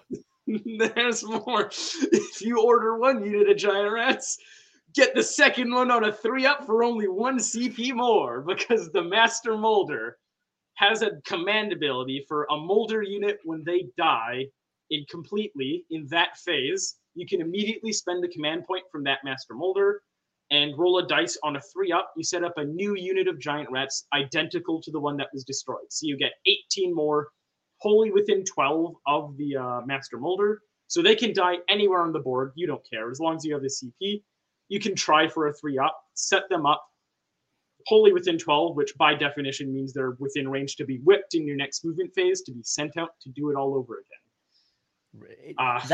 That is liberating, because it means that you can be like, they're very fragile, right? Bravery 3, no armor save. They can go in and do some serious damage and trade up, as I said. And then when they die, when they die, you can then on a 3-up, it's not like you've got one attempt. You can keep attempting to do it. So you keep that. No, it is one attempt. Oh, is it? It is one attempt. Yeah, a replaced unit can't be replaced more than once, and you can't get multiple shots at replacing one unit. Oh, so if I fail my first attempt to bring back the giant rats, I can't roll the 3-up again to try to bring back. Okay. Which is fine, actually. I've only ended up reviving the unit once the entire tournament in New Mexico. Most of the time, I just didn't have the CP spare, whether I forgot or there was more important places to be using it at the time. But I just didn't revive them, and that's okay. Because even I can be trading down with 180 points into 90-point Master Molder going in, but if I've cleared out your screens and now you're vulnerable, I'm happy to spend 270 points doing that reliably from far away without committing anything. I'll clear out your screen, and then in the following turns without a screen, now I can hit whatever I darn well feel like. Yeah. And so that's their main job. But if I get that 3-up or I have the CP and I do get the 3-up, then great. I can do it again. That just gives me another threat. So because it's on a 3-up, you can do this with Rat Ogres too for Skaven. Yeah. I don't like building around it, but I like it when you can take Molder stuff and you can just have a chance. Because a 3-up is still a huge threat that your opponent has to worry about or can't, just accept that it isn't going to happen. There's a decent chance that's going to happen. And so your opponent has to respect it, where you can just be like, it's okay. That's what the clan rats are for if the giant rats can't come back. And I still generally have enough punch to make it through anyways. So it's a fun little bonus if I can get them to revive, but it's by no means mandatory. And as you mentioned as well, it does work with Rat Ogres. I had a game recently where I got into combat with both Rat Ogres and the Master Molder. So I charged my Stormcast Chariot into the Master Molder. I put my Stormcast Dragons into the Rat Ogres. And I was stuck with a tough choice. Do I fight with the Chariot first and try to kill the Master Molder? Or do I do the Rat Ogres who were buffed up at the time, were going to punch my dragons? So I went the dragons first. And then the Chariot, the Master Molder fled. And I'm like, damn it. And then he rolled the 3-up and the Rat Ogres were back. I'm like, damn it. No. He just walked away and punished you so hard. It was so, but again, this is the 4D chess that I'm talking about. Is you play a game that's very different, and you're thinking about very different things, and you can trade up, you can lose units, and they come back almost like a death style. But you can, you're regenerating with clan rats. You can bring back certain things. I think that's the exciting part of Skaven. And Gwendar making a really good question is, they've been testing 10 Scryer acolytes. Have you considered those in place of the giant rats? Because acolytes are good, but they are the definition. When you open up Webster's dictionary and you look up glass cannon, they are definitely up there with like the picture of what a glass cannon looks like. Yeah, so they're technically tankier than giant rats. I'm so torn and on the line about Scryer acolytes. They, with a Work Spark token for +1 damage, can hit way harder than they should ever be allowed to. 75 points, killing like a 10 wound unit just because they decided to run up and shoot at them because they can run and shoot. They're like, why is that ever allowed? 10 of them will de-level a Kronspine. It does so much. But because they do that much damage and they are 6-up armor save, bravery 4, any little bit of shooting into them, now they're a point sink where they need to eat up inspiring presences so they don't run away because they're bravery 4, or they just die outright because it's really not that hard to accidentally kill things with a 6-up armor. Unleash Hell, perfect example of that. It's just like, okay, cool, make sure I unleash Hell and the unit value just gets diminished. Yeah, and as soon as they take a little bit of damage, like a 10-man that's taken 4 wounds goes down to 6, or like a 5-man that's taken 2 or 3 wounds, their damage just drops so quickly, and there's so many things that can drop it because they're so squishy.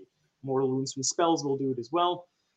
And so if you can get them used right, they can get so much work done, so much more than they're supposed to be getting done. But that's the problem, is if there's any incidental shooting your opponent has from any source, if it goes into them, then they're gone. So I really want them to be good, and I wouldn't mind swapping out the Giant Rats and Master Molder piece. Like, that's 270 points plus the 5 points spare in the list, the 275 points. That's kind of stuff that I would work around with. I'm not shackled to the Giant Rat strategy.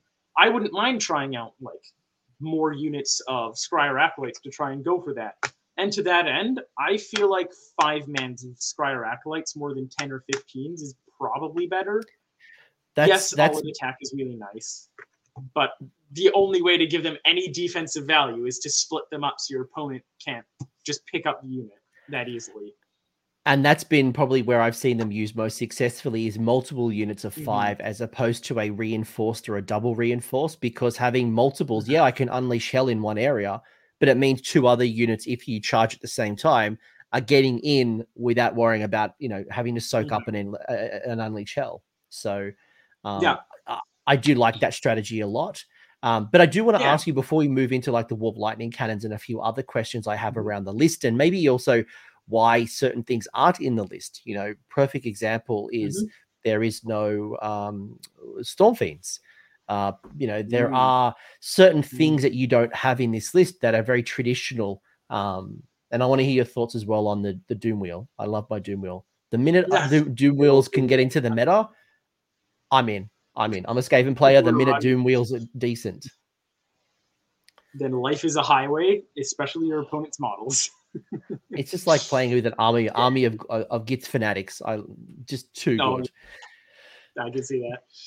But the elephant in the room for me is that you've got giant rats that are bounty hunters. You have clan rats that are expert conquerors. And again, I've talked about this, the cusp of the General's Handbook. We haven't seen rules transfer between GBHs to GBHs, right? So there is a high likelihood that bounty hunters is gone. Expert conquerors is gone. Sure.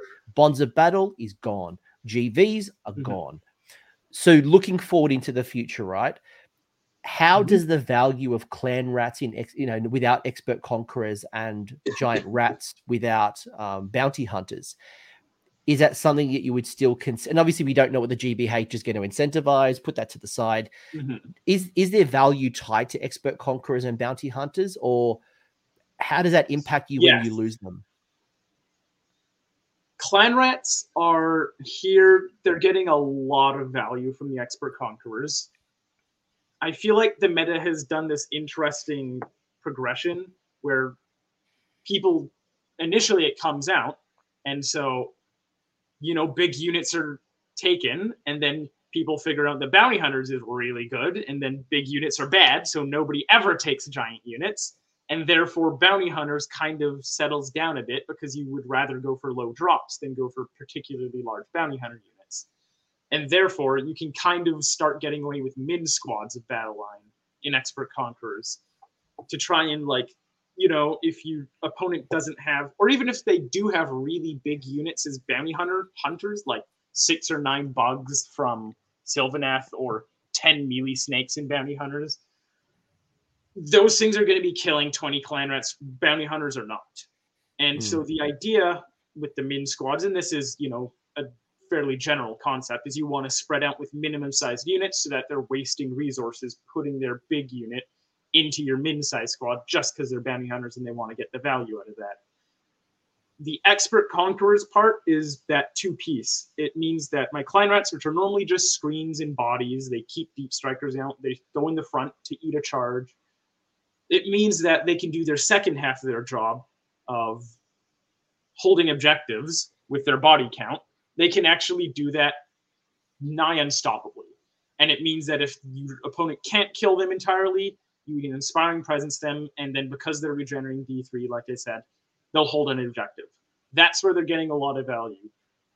I'm curious to try out min squads of clan rats without expert conquerors, because I don't think it's awful.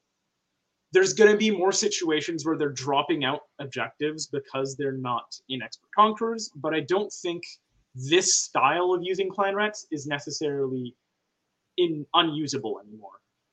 I do think bigger hordes of clan rats is what I'm going to be trying out instead. I'll have to actually see what it's like. but I think there's definitely more credence to just taking more bodies to try and fill out that role instead. And then they switched roles from being a screen to actually just being a massive wound, saying you need to do this many wounds to get this objective. The bounty hunters hurts the giant rats a lot. And the only reason that one unit of clan rats is in bounty hunters and not expert conquerors is just because you need a minimum 2 things to be in bounty hunters. So I needed that one unit. That's fine. That just means that bounty hunter clan rat unit is the one that's screening everything else. That's the one most likely to die. The giant rats lose out a lot of value. I struggle to find a lot more reliability in their without bounty hunters. But if monsters become big, giant rats are still very helpful, because when they can hit something really hard and then that thing can still hit them back really hard, therefore triggering Death Frenzy really effectively, that's when they still get their value, sans bounty hunters. So they want to hit things that are really, really big. And that'll be anything from monsters to really big units anyways, where you're just going to get effectively 2 fights. And that gets you enough attacks to get the value anyways. Yeah, thanks for your thoughts. And I know, again, we don't know what the GBH is going to bring and what the incentives are, but I did want to think about, again, like the minute I saw you do really well with giant rats with the list, and obviously bounty hunters, and I saw a lot of excitement in my Discord talking about the bounty hunter rats. I knew that, obviously you got to remember, folks, that this is coming to an end. So if you don't already own the giant rats, if you don't already own it, do I go out to Games Workshop and ask Santa Claus, can you bring me 200 giant rats? And the answer is no. Yeah. But, I would probably wait to see what the new GBH brings. Is there a way to buff up giant rats? It sounds like if you're taking giant rats into the future and future editions, you're definitely tapping into the 3-up, bring them back. You're bringing up with the rend -2. Obviously, some of the synergies of the +3 movement stuff, but you obviously lose the double damage with bounty hunters. But also, I guess the flip side of that is you're losing GVs. So your clan rats are not, and your giant rats, they're not dying extra because you're getting attacked by bounty hunters. So the clan rats might be a little bit more durable. Yes, they lose expert conquerors, but they might appear to be more durable. So I guess, that's true. Some considerations. So, and as you said, you might go on. Yeah, there's just more bodies to hold objectives with at that point if there's no bounty hunters. Yeah, it really is something that you can't call right now. You'd have to really just play with it and see how it changes over time. It's hard to predict, basically. I just wanted to take advantage of your thoughts leading into the GBH. That was all. Like, I knew we wouldn't be able to predict because we don't know, so it's hard to say. But at least it's no. They still got really good value, 180 points, even without bounty hunters. Because I wasn't fighting bounty hunters. I was going into monsters. I was going into elite troops, and I was, like for me, the role actually, the Rend 2 is enough because I got a lot of mortal wounds. But if I'm going up against, heroes or whatever, like I can just do enough chip damage with the high rend fight on death that actually they're still incredibly valuable even outside of bounty hunters, as a thought. Yeah, I'd say it would reduce their effectiveness by about 30%. So it's not enough to make them untakeable. You just have to be more careful with when and where you can take them in lists.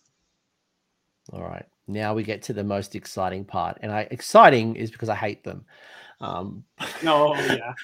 And I hate them because I mentioned earlier I was playing Stormcast this season. I've now swapped out to Gargants because King Brod is back, and I'm a Destro boy by heart. I've realized that I've been playing a lot of Hammers of Sigmar, and Hammers of Sigmar's one special ability is they get a 6-up ward on within 12 of an objective, which sounds sexy.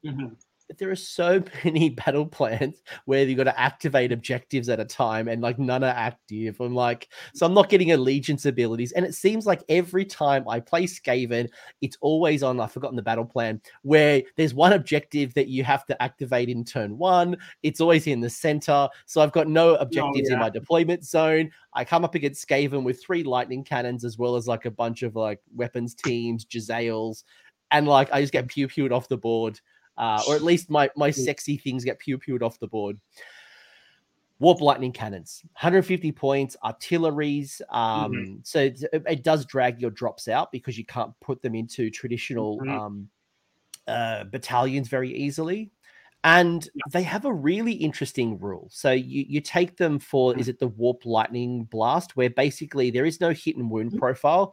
You roll a dice, and that is the power level, or I don't know how you describe it, but basically, so what? You roll one dice, and if I roll a 3, I then get to roll a bunch of dice, and for every 3 plus 6 dice.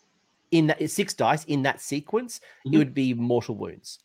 So if that first dice is a really high number, it's a crap roll. If I roll really low, if I roll like a 2, really good. If I roll a 1, it's just flat 6 mortal wounds. Yes. So because it isn't a hit roll or a wound roll or a save roll, ones don't auto fail. Therefore, if you roll power level 1, you just do 6 or 12 mortal wounds, because the other part of the ability is when it goes to shoot, whether it's shooting phase or charge phase, like with an Unleash Hell, if there's a Warlock Engineer within 3 inches of that cannon that's about to shoot, it can supercharge it, and you still roll your 1 power dice as normal, but you roll 12 dice instead of 6. Each whatever up on your power dice for those 12 dice is immortal, but each one you roll is D3 as well. So if you roll a 1 on a supercharged cannon, that's 12 mortals. Just 12 mortals. You also have to roll the dice to see how many ones you roll to do D3 to yourself as well. But it's just flat mortals from a very long range away. It is demands to be respected, as I would say. So talk to me about all this stuff, right? Because 1, you've got 3 of them. 2, you've got some of the combinations with the obviously the Warpstone Spark. Correct me if I'm wrong. Does Warpstone Spark play a part with the cannons? It doesn't interact, no. Okay. But you've also got the Warlock Engineer that plays a part with the cannons, right? It has a bubble ability that does some re-rolling, or what? I can't remember what it does. He doubles the number of dice you roll when you're seeing on 3 ups you do your mortals, or 2 ups you do your mortals, whatever. Yeah, so it's a war scroll on the Warp Lightning, the more warp lightning. So before you roll the dice, if there's a friendly Warlock Engineer within 3 inches, you can increase the power level. You roll 12 dice, but for every 1 on those dice, you suffer D3 mortal wounds instead of the 1. Yeah. Or is it just D3, when D3 you're mortals? Supercharging, you can't take any damage. But if you are supercharging, ones do D3 mortals for each one you roll when you're supercharging. So each of those 12 dice, each one is a D3 to you. To the cannon. Yes, It takes damage. It hurts itself, and it's only got 8 wounds. Yeah, 8 wounds. So if you supercharge and you get unlucky, you can delete yourself pretty easily. But I think from my experience, you get 1, possibly 2 good rounds out of them, and then anything else outside of that is just bonus. But hopefully through those 3 attacks, you have annihilated somebody enough that you've destroyed those critical pieces. You've removed those important superheroes. Talk to me more about the Warp Lightning Cannons. How does it work? Who do you target? What are you doing to maximize it? Like, give me the thoughts around this big investment. So Warp Lightning Cannons' main thing is they disrupt. They're not Storm Fiends in their mass output, or Rattling Guns even in their mass output. They can't just walk up in a mid-range board and just clear things out, clear out hordes or large damage just all at once. But they're long range, 24 inches, and they move 3, so 27-inch threat range. Vial of the Fulminator is an artifact at the start of the movement. You can pick a Scry or War Machine within 6, and for that movement, it gets double the movement. So it goes up to a 6-inch movement on that cannon, which gives it a 30-inch range, which does come up more often than you think it would. Their job is they operate really powerfully in kind of 2 ways. The main way is the obvious way. They pick out heroes and monsters that are set up on your opponent's board that I can reach. So 3 cannons a supercharged cannon is effectively equivalent to a 2d6 mortal wound roll. It's just you're rolling more dice, and if you math it out, it's effectively the same as rolling 2d6 mortals. So 3 of them can do enough mortals to pick up a monster, or 2 of them, or if you're lucky, 1 of them is enough to pick up a support hero. So their job is to disrupt your opponent's game plan by removing pieces or removing monsters, or forcing those heroes and monsters to be so far back off board that they aren't affecting their units or the board in a meaningful enough way. They don't have, that's the trick with cannons. They don't have to be shooting at the big important piece of your opponent to be getting their value. They can just sit there looking pretty, making, if you come within range, if you walk on any of the objectives on this scenario, I will shoot you. And so that thing has to stay back, or he has to go in and commit and hope to double or something. But the threat range is so large. And I think this is, folks, if you're listening to this and you're not a Skaven player and you play against this list, the trick is to lean into it. Unless you are a specialized force, you know, Soul Blight putting models into the gravesite, Stormcast coming from the sky, 1 in every 2 units, a threat range of 24 inches is incredibly large. So you need to be able to lean in and know this is going to happen. And I think that's like, for example, in one game I had, I think it killed one of my Stormcast dragons and put one onto almost death. And I was really lucky to be able to rally the dragon back on a 6 later in, because I was at to so basically, like, clutch of the game, I had I had 1 warp lightning cannon left, like just trying to like shooting things. I mostly dominated the board, but I had a dragon. It had the movement to go into the warp lightning cannon, but it was on 1 wound left. So if it unleashed hell, dragon was dead. Luckily, I rolled the rally on a 6 to get a second dragon, and that was like the turning point. It was just like, nah, gone. But I do want to ask a little bit about, like, you've got to lean into the warp lightning cannons. You're going to get shot, and all you can do is pray to whoever you pray to that they roll like a 5 or a 6 on those dice rolls, because that's what's going to save you. If they roll that, and my opponent rolled lots of 1s, so it's just like 6 mortal wounds, 6 mortal wounds. Yeah. Yeah, that's generally, you either play out of that range and try and do what you can out of that range, just kind of playing it safe until you just put everything in, and then you either play safe until you need to go all in, or you play all in from the start. And the idea is you have to just saturate threats. You have to give them more things than they can shoot at. You accept you're going to lose the most important piece. What do you do about that? And so that's kind of the 2 modes that I can think of for countering warp lightning cannons. There's not much else you can do. They're just going to do their thing. The nice thing is they do kill themselves typically by the end of turn 2. So whatever you have left is going to be a lot more likely to stick around. If you've got like an area of effect attack, because your warp lightning cannons are normally bundled up next to the Warlock Engineer, you can do some serious damage. And that's been some of my success, is being able to drop an area of effect, damaging 2, 3, maybe even the Engineer. Which has been really helpful. Sure. By the way, we didn't really talk about the Engineer. Is that like that's one of the linchpins, right? Like, if you can kill that Engineer early, that can hurt your list. Well, not significantly. I don't want to say significantly, but it definitely does boost the warp lightning cannons a lot. So that's the thing. And another reason I don't have something like Scryer Acolytes is because I want to minimize the value to targeting out the Engineer as much as I can. So the Engineer is there.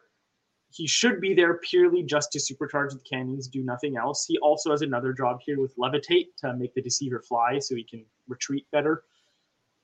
That's an unrelated thing, but he's actually good at that. But the Engineer effectively makes the cannons able to pick up monsters or big spooky things. If the Engineer's gone, the cannons can get chip damage on things from long range, and they're not going to be killing themselves. So for the rest of the game, unless you're actually targeting the cannons, they will be getting nice chip damage throughout. So it's not the end of the world if the Engineer dies. Your cannons are still going to get value, and you just have to deal with it. But you just have to shift gears. You're like, all right, I'm no longer just picking up Prince Vordrai or whatever. I'm just going to do damage here wherever I can. I'm going to try and get some damage out wherever best it's most helpful. In fact, my game against Caleb, he took top of 1, set up a spell portal, Infernal Gateway'd off my engineer right away, top of turn 1. Yeah. And so my cannons were just shooting, and they still got enough value, thankfully. Without the engineer, they definitely do work, but that 100-point investment, especially because it buffs all 3 of them, so you're deploying them all close to each other. Ideally, you just get incredible value out of the warp lightning cannon. And I wanted to call that out as well, because we are in a meta that's emerging that Gargants are coming back on the table. So the DPS check outside of warp lightning cannons, who is pulling down a mega Gargant? And I don't think you've got many other units in your army that's pulling a mega down. But we also have the emergence of Archaon, 25 wounds, 5-up ward. He is going to be terrorizing, and he would be another massive threat to Skaven too if Slaves to Darkness goes that way. But on the flip side, there's a lot of like 5-up rallies in these units. So you want to be able to delete those warriors, those chosen, the Nurgle stuff that's like -1 rend, -1 to wound. You don't care. Warp Lightning Cannon doesn't have rend. It doesn't have a hit profile. So again, this is probably setting you up really nicely for the emerging Slaves to Darkness meta. That is kind of the crux of why I don't take Stormfiends or Jezzails or Acolytes or Gutter Runners or any of these options over cannons. And that was going to be one of my next questions from Gwendar asking is, cannons versus Jezzails. They have been losing moments where you roll the 5 and a 6, because you're right. If you roll a 5 or a 6 on the power level, they can often do no mortals. They explode.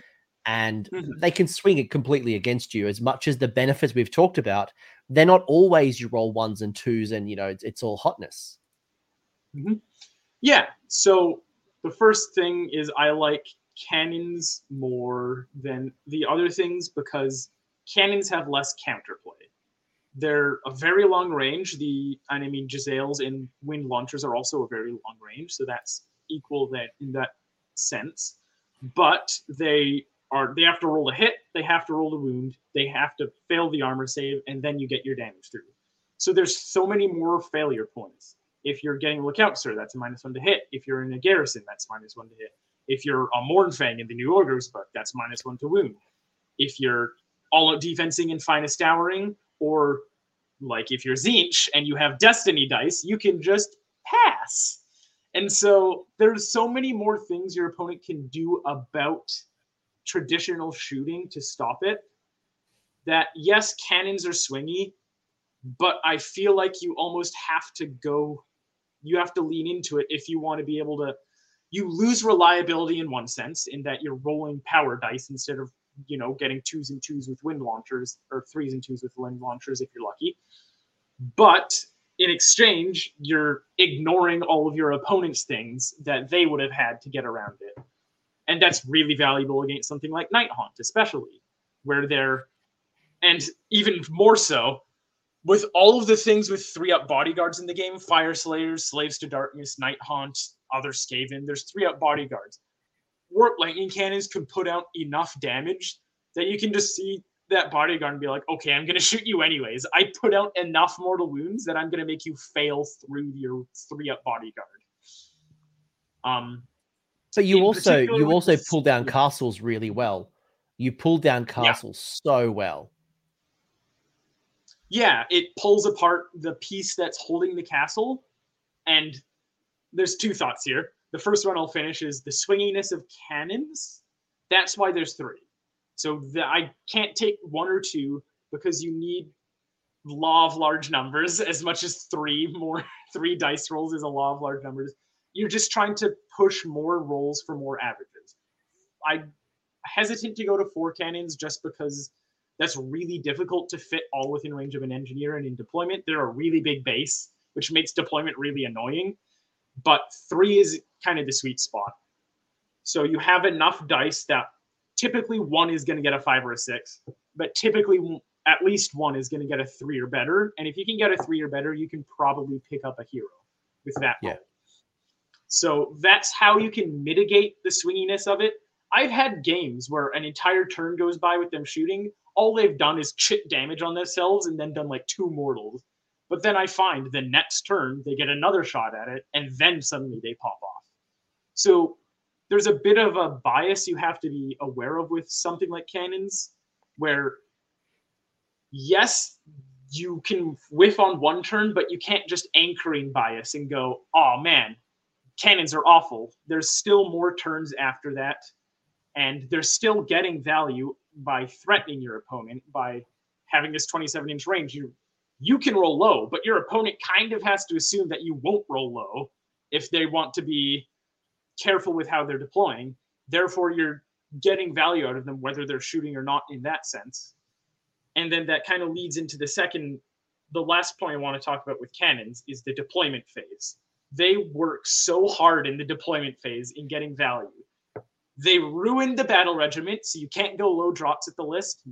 But I don't want to go low drops anyways. I want expert conquerors on my clan rats. I want bounty hunters on my giant rats. I don't mind a bonus artifact on the engineer. So going high drops is actually a good thing with cannons. They inherently force you to go high drops, but that benefits them. You want to throw out junk, clan rats, giant rats, whatever. Thankwall and Deceiver will teleport wherever. They just want to care about unbind ranges. But the cannons want to wait until as long as possible, because as long as they're not on the field, suddenly your opponent has to deploy as if they could be anywhere in your deployment zone. And now they're measuring 27 inches from anywhere, because that's your 3-inch plus your shooting. Add in Vial of the Fulminator, so any one of those cannons can now move 6. Suddenly now they have to measure, assuming your cannons will be anywhere 30 inches from your deployment zone. That's the value of Vial of the Fulminator. Sometimes it does come up the extra 3 inches later in a game, but the main value is deployment zone, forcing your opponent to deploy a full 30 from your setup or 30 inches from a gnaw hole. Because you can do something like put 2 gnaw holes in your deployment zone, put a cannon near both of them, either Dreaded Skitterleap the engineer up to the 3rd gnaw hole that's somewhere midboard, or put him in Laushan the Soulseeker and send him up to that gnaw hole. And then 2 cannons jump out through their gnaw holes and join him at that 3rd gnaw hole. And now you're firing 2 supercharged cannons from there. All of a sudden, now your opponent has to respect 30 inches from your entire deployment zone and all of your gnaw holes. Because a gnaw holes, you come out of it wholly within 6 and you shoot 24, so that's where you get 30 inches from there. So it's disruption. You don't have to just kill your things to get disruption. Your opponent, in specifically this list, has to respect your disruption range, your killing range on your cannons, and then furthermore the Deceiver, who can teleport anywhere outside of 6 of the enemy. So there's kind of 2 layers at which you're really stressing out your opponent's deployment. And then in some scenarios like Roundstone Cache, you're like, well, I'm going to get to shoot something. You literally can't do anything about that. There's not enough deployment space. I'm going to get to shoot something with a gnaw hole placement as well. And then on top of that, with the cannons, with their threat range, if your opponent messes up their deployment and you're able to set up in shooting range with your cannons of an important piece of theirs, suddenly the fact that you're being outdropped doesn't matter, because they need to take first, because those cannons are way too much of a threat. Or they feel like they have to take first, otherwise the cannons are just going to start shooting at them. And to them, that idea can't be tolerated, therefore they need to go first. They need to alpha strike. They need to hit you before those cannons hit them. There's a lot to unpack here, and that's why I wanted to talk about this, because where do I start, right? Lee mentioning earlier, right? Thankwall being able to get 2 of them to unleash hell. So there's a lot of 40 chess going on here. First, when you and I rock up to the table and I see those warp lightning cannons, if I have seen them before and I respect you enough to know the damage that's going to come out there, it does ask a really tough question. Do I deploy deep so that if I'm battle regiment, I give you first and I let you shoot nothing or shoot, a sacrifice of trash, but I've kept my critical pieces away from you. And then I hope for the double going into 1 and 2, right? I go at the bottom of the turn, hopefully get the double. I can get in and do my good stuff. That's a thought. Now, that allows you to advance up the board unthreatened because, okay, well, I'll start scoring early. I'll start doing my things. But then you add the layer of the gnaw holes to go, right, well, I might not be in shooting range right now, but with smart gnaw hole deployment, yeah, I'm going to break my combination with the engineer, but I'm still going to be able to threat you in turn one and pull down some key pieces while still scoring battle tactics, things like that. On the flip side, as you said, it turns people really aggressive where going alpha on you in turn one is not the right strategy, but because they're so worried about those warp lightning cannons, they deploy on the line, they race up the board, they hope that the dice gods are favorable, that they hit the charge. Yeah, there's some turn one charge armies. Ironjaws, I'm looking at you. Stormcast have some tools, but most armies can't charge you in turn one. And if they lose the double, or if that you go in, one, you're now in range of more options, but two, if you get the double, can they sustain 2 rounds of these warp lightning cannons that haven't got into combat yet? You really throw your opponent off, and it's a tough thing to unpack. And it's why I think going with the risk of going with warp lightning cannons is worth it over Jezzails or like if my opponent had Jezzails and Alkalites, I'm like, okay, I can handle you. But it's when warp lightning cannons are on the table, I need to think about my game very differently. Yeah, and that's another. What I've looked at Jezzails before, replacing cannons with Jezzails to get the extra points. I just look at their 3 up to hit, 3 up to wound, rend 2, damage 3 with a warp spark, and I'm like, the 3s and 3s means that you're probably just as swingy as a cannon anyways. You're rolling more dice, so you're more likely to roll a little more average, but it's a lot of the time, it's just because you're rolling 1 dice that it feels so much more swingy. But I feel like Jezzails are just as likely to whiff as something like cannons are. And then past that, you're looking at Storm Fiends for your only other super long range shooting, which that's just an entire other list in and of itself. So it kind of, cannons just feel the best. And then on top of that, this is another point I even forgot about here. I brought this up before. There's an increasing number of things in the meta that are anti-shooting. Archaon recently became more vulnerable to mortal wounds. He used to have a 4-up against mortals. Now it's just a 5-up ward. Suddenly cannons are way more valuable. Techless, I think, is also super killable. You can get through save stacking, and then the minuses to hit and wound that we talked about before. And then I do love the comment that you brought up before with Thanquol double issuing Unleash Hell with cannons. That is a reason that you can sometimes just stick cannons out in the open with no screens in front of them, because if Thanquol's within 18 of both, your opponent can't afford to charge them. Otherwise, they'll just die. And that is definitely for the armies that can charge you. You can punish them before they get in, and then you delete the attrition, right? You know, like I got 2 Stormcast Dragons. I mean, 4 is not that popular. I think they're starting to come back a little bit. I've seen in the UK especially.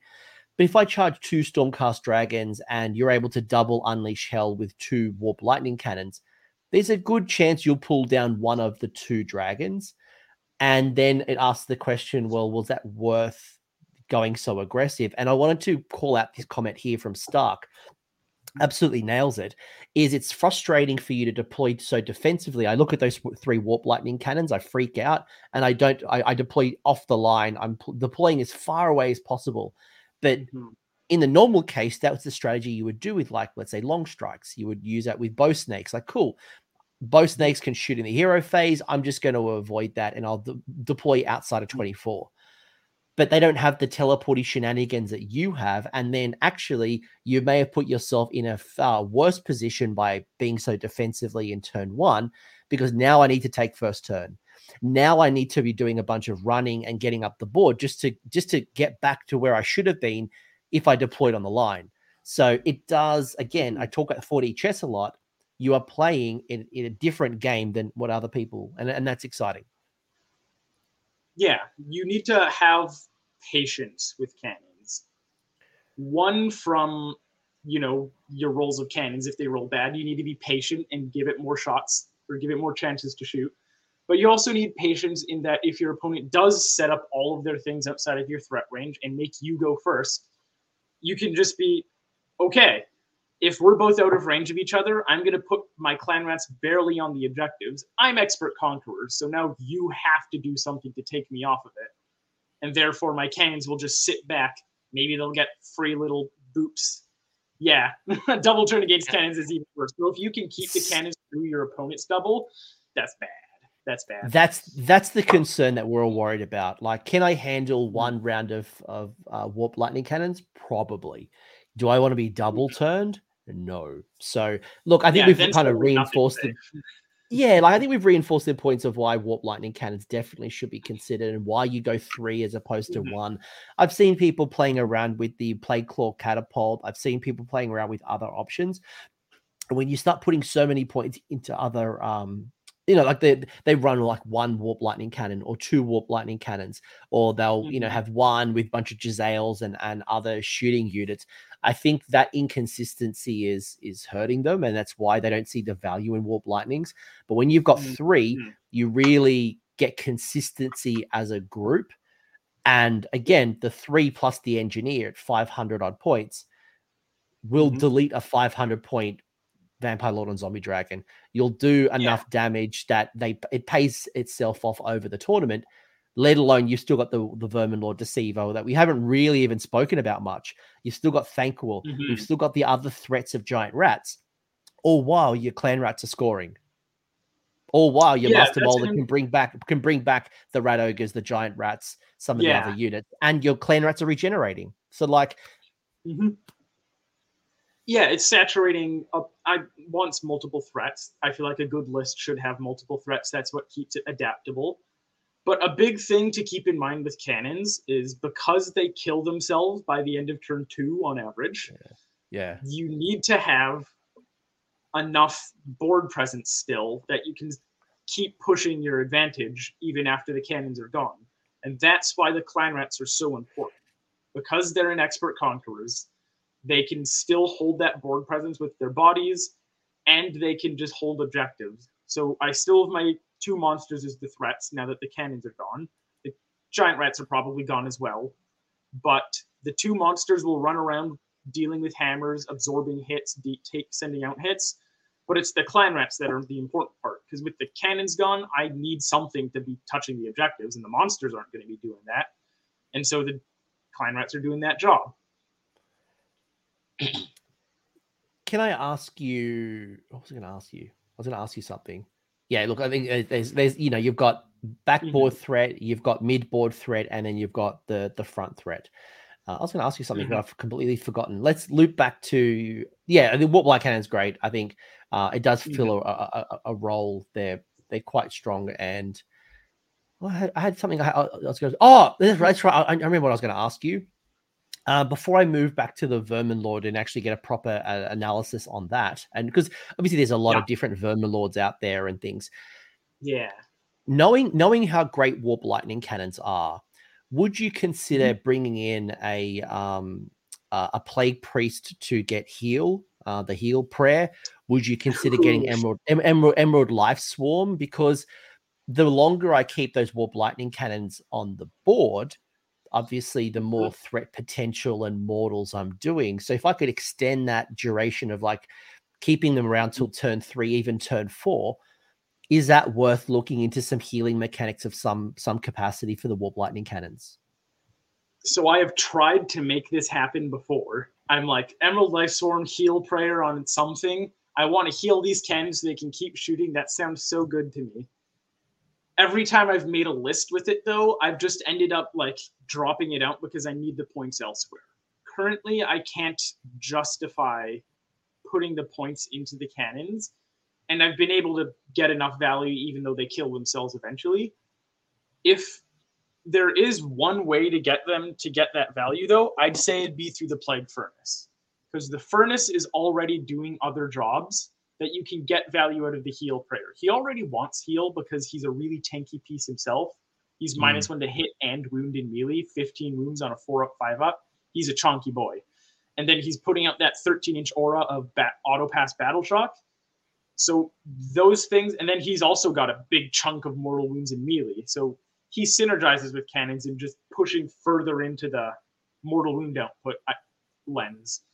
But then he can also take Heal Prayer, which he wants for himself to try and heal him up if he survives, or he can heal cannons. That would be the best way, I think, to get the value, because you can't take something with the explicit purpose of healing just the cannons. That's too much of an investment into cannons, and ultimately, when something can kill itself on your own turn, or just damage itself enough that chip damage will kill it from your opponent's stuff, you can't invest like a 60-point endless spell just for them. You need the thing to be healing them to be getting value elsewhere. When Life Swarm, I'll take advantage while you cough. When Life Swarm was 40 points, I would go, yeah, absolutely. Life Swarm is very limited point wise to increase the value of the Warp Lightning Cannons. But now that it's 70 points, that's a real decision. That is a unit, and it's like, is it worth it for a D3? And it takes up one of your castings, and it could only be one. You heal one, like, is that really worth the investment? At the moment, it's hard. Points. Yeah, 70 points over 3, and then you're just adding that value onto your cannons. You're like, all right, my cannons are now like 168 or something. Is that worth it still? Or 120? Well, it takes the combination of 600, right? When you look at 450 between the 3 cannons plus the warp, what the engineer is now bringing you to 550. It's 620 for a combination. Is 620 worth it, or is it? It's a good question to ask. That's why cannons, I think, became so much better. There's 2 reasons cannons became so much better in this book versus the previous one.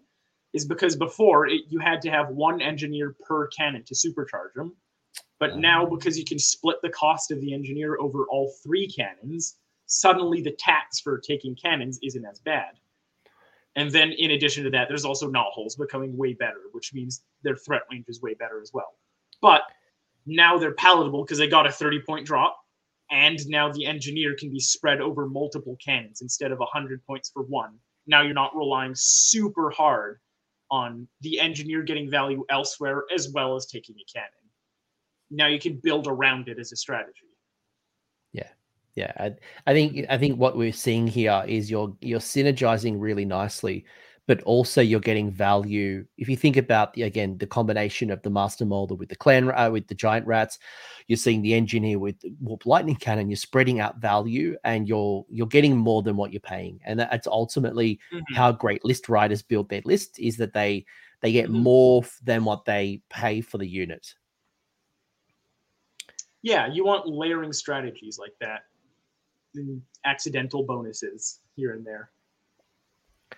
Talk to me about the Vermin Lord, and I'm conscious of time, and this has been a great chat. Who knew we could talk almost 2 hours about one list?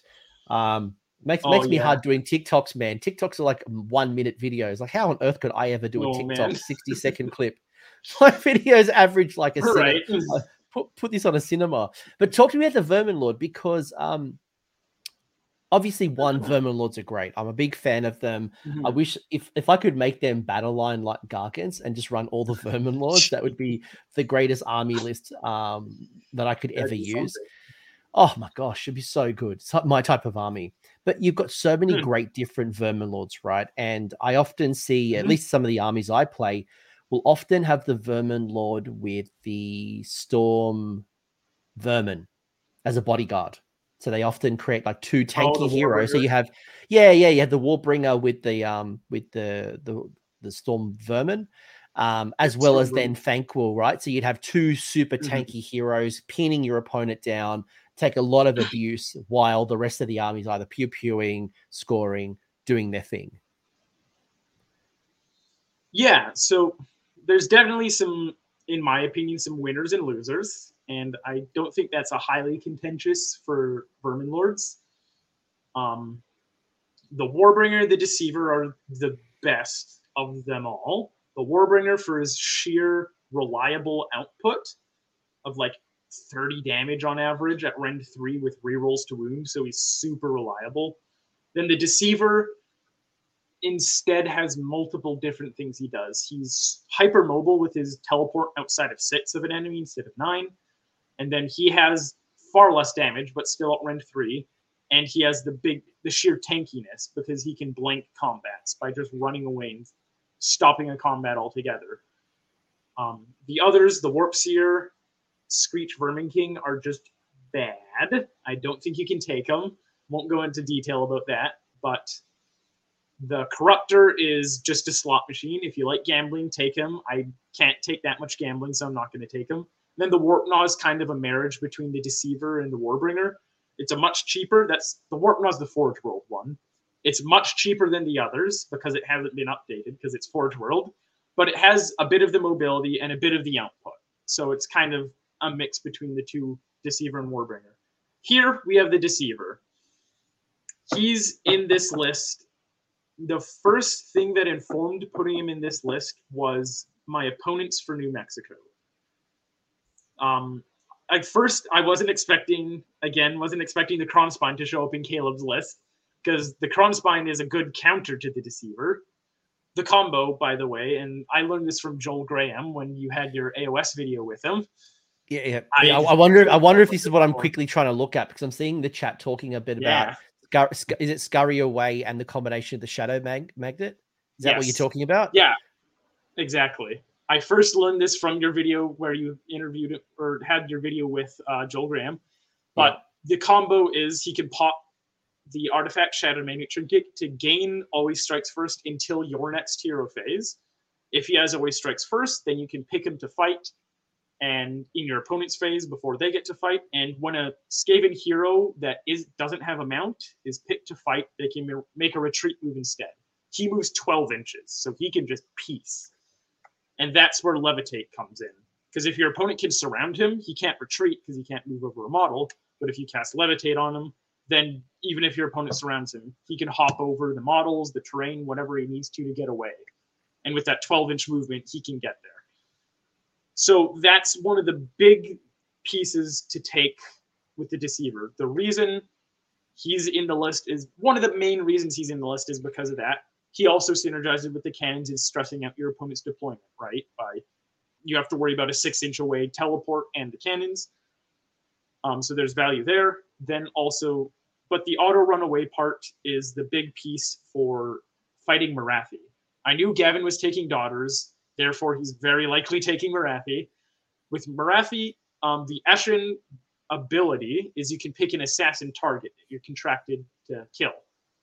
And what you do is your Eshin keyword gets +1 to hit and wound against them for shooting a melee. It's just the Deceiver in this list. So he's +1 to hit and wound. I target the big Shadow Queen. I'm +1 to hit and wound against the Shadow Queen. I walk right up in front of the Shadow Queen as much as I can. Morathi charges Morathi can't charge the Deceiver. Because if she charges it, I get to Unleash Hell. I'm +1 to hit and wound, so I'm offsetting the minus, and I'm +1 to hit. I likely chip the 3 damage that I need to. Then I just pop Shadow Magnet Trinket and leave combat. And the nice thing about Shadow Magnet Trinket is it lasts until my next hero phase. So if I pop it in your turn and you double turn me, it's still on. I still have Always Strikes First. So I can retreat back and stay somewhere obnoxious that you still can't get past me, kind of need to charge me. But if you charge me, I'm just going to run away because I still have Always Strikes First. So that's one of the hidden benefits of the Deceiver I love the most, is he mitigates enemy double turns.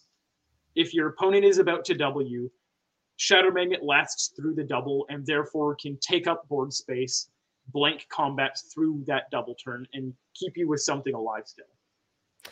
Yeah, and when you've got Flaming Weapon to do +1 damage, you've got the command trait that's giving you +2 attacks. Is that correct? Yes. The Devious Adversary. Right. So I don't know how many. I haven't got the War Scroll up, but when you have +2 attacks, +1 damage from Flaming Weapon, you have a strike first ability once per game with the Shadow Magnet.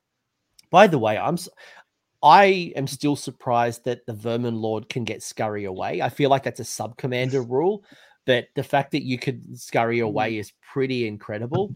And I guess the threat is that when I'm on your side of the fence, if I am fighting against the Vermin Lord, if I don't attack it first, then it could run away. And then I don't get that attack sequence, right? But if you then pop that strike first, then it does really give you a great ability to go in, do mass damage, and not have to worry too much about the return serve. Or you can go in with 2 units knowing that you get strike first, and you play around with some shenanigans there. Mm-hmm.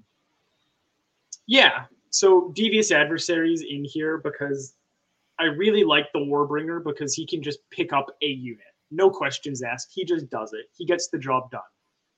And missing out on a really heavy hitting piece like that sucks against 4-up rally armies like Daughters. Because if you can't kill them, they can retreat and guaranteed get at least 1 rally regardless of who goes next. So the idea with Devious Adversaries, you're just trying to push your damage up as high as possible. He needs Flaming Weapon regardless of whatever loadout you give him, because he's damage 2 base, and he needs that damage 3 to become valuable in combat.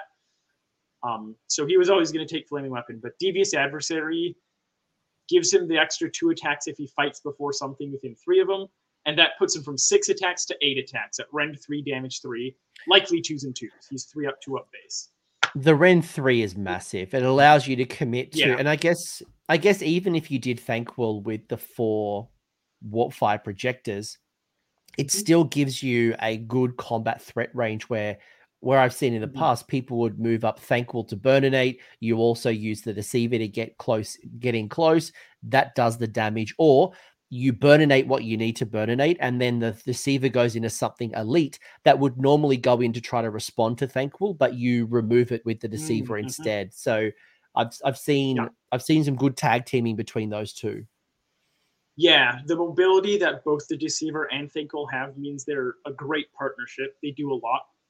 They can alpha strike together. They can stay back and just threaten together. Thanquol covers hordes. Deceiver covers heroes and monsters. It's this great little hand in hand. They're both casters.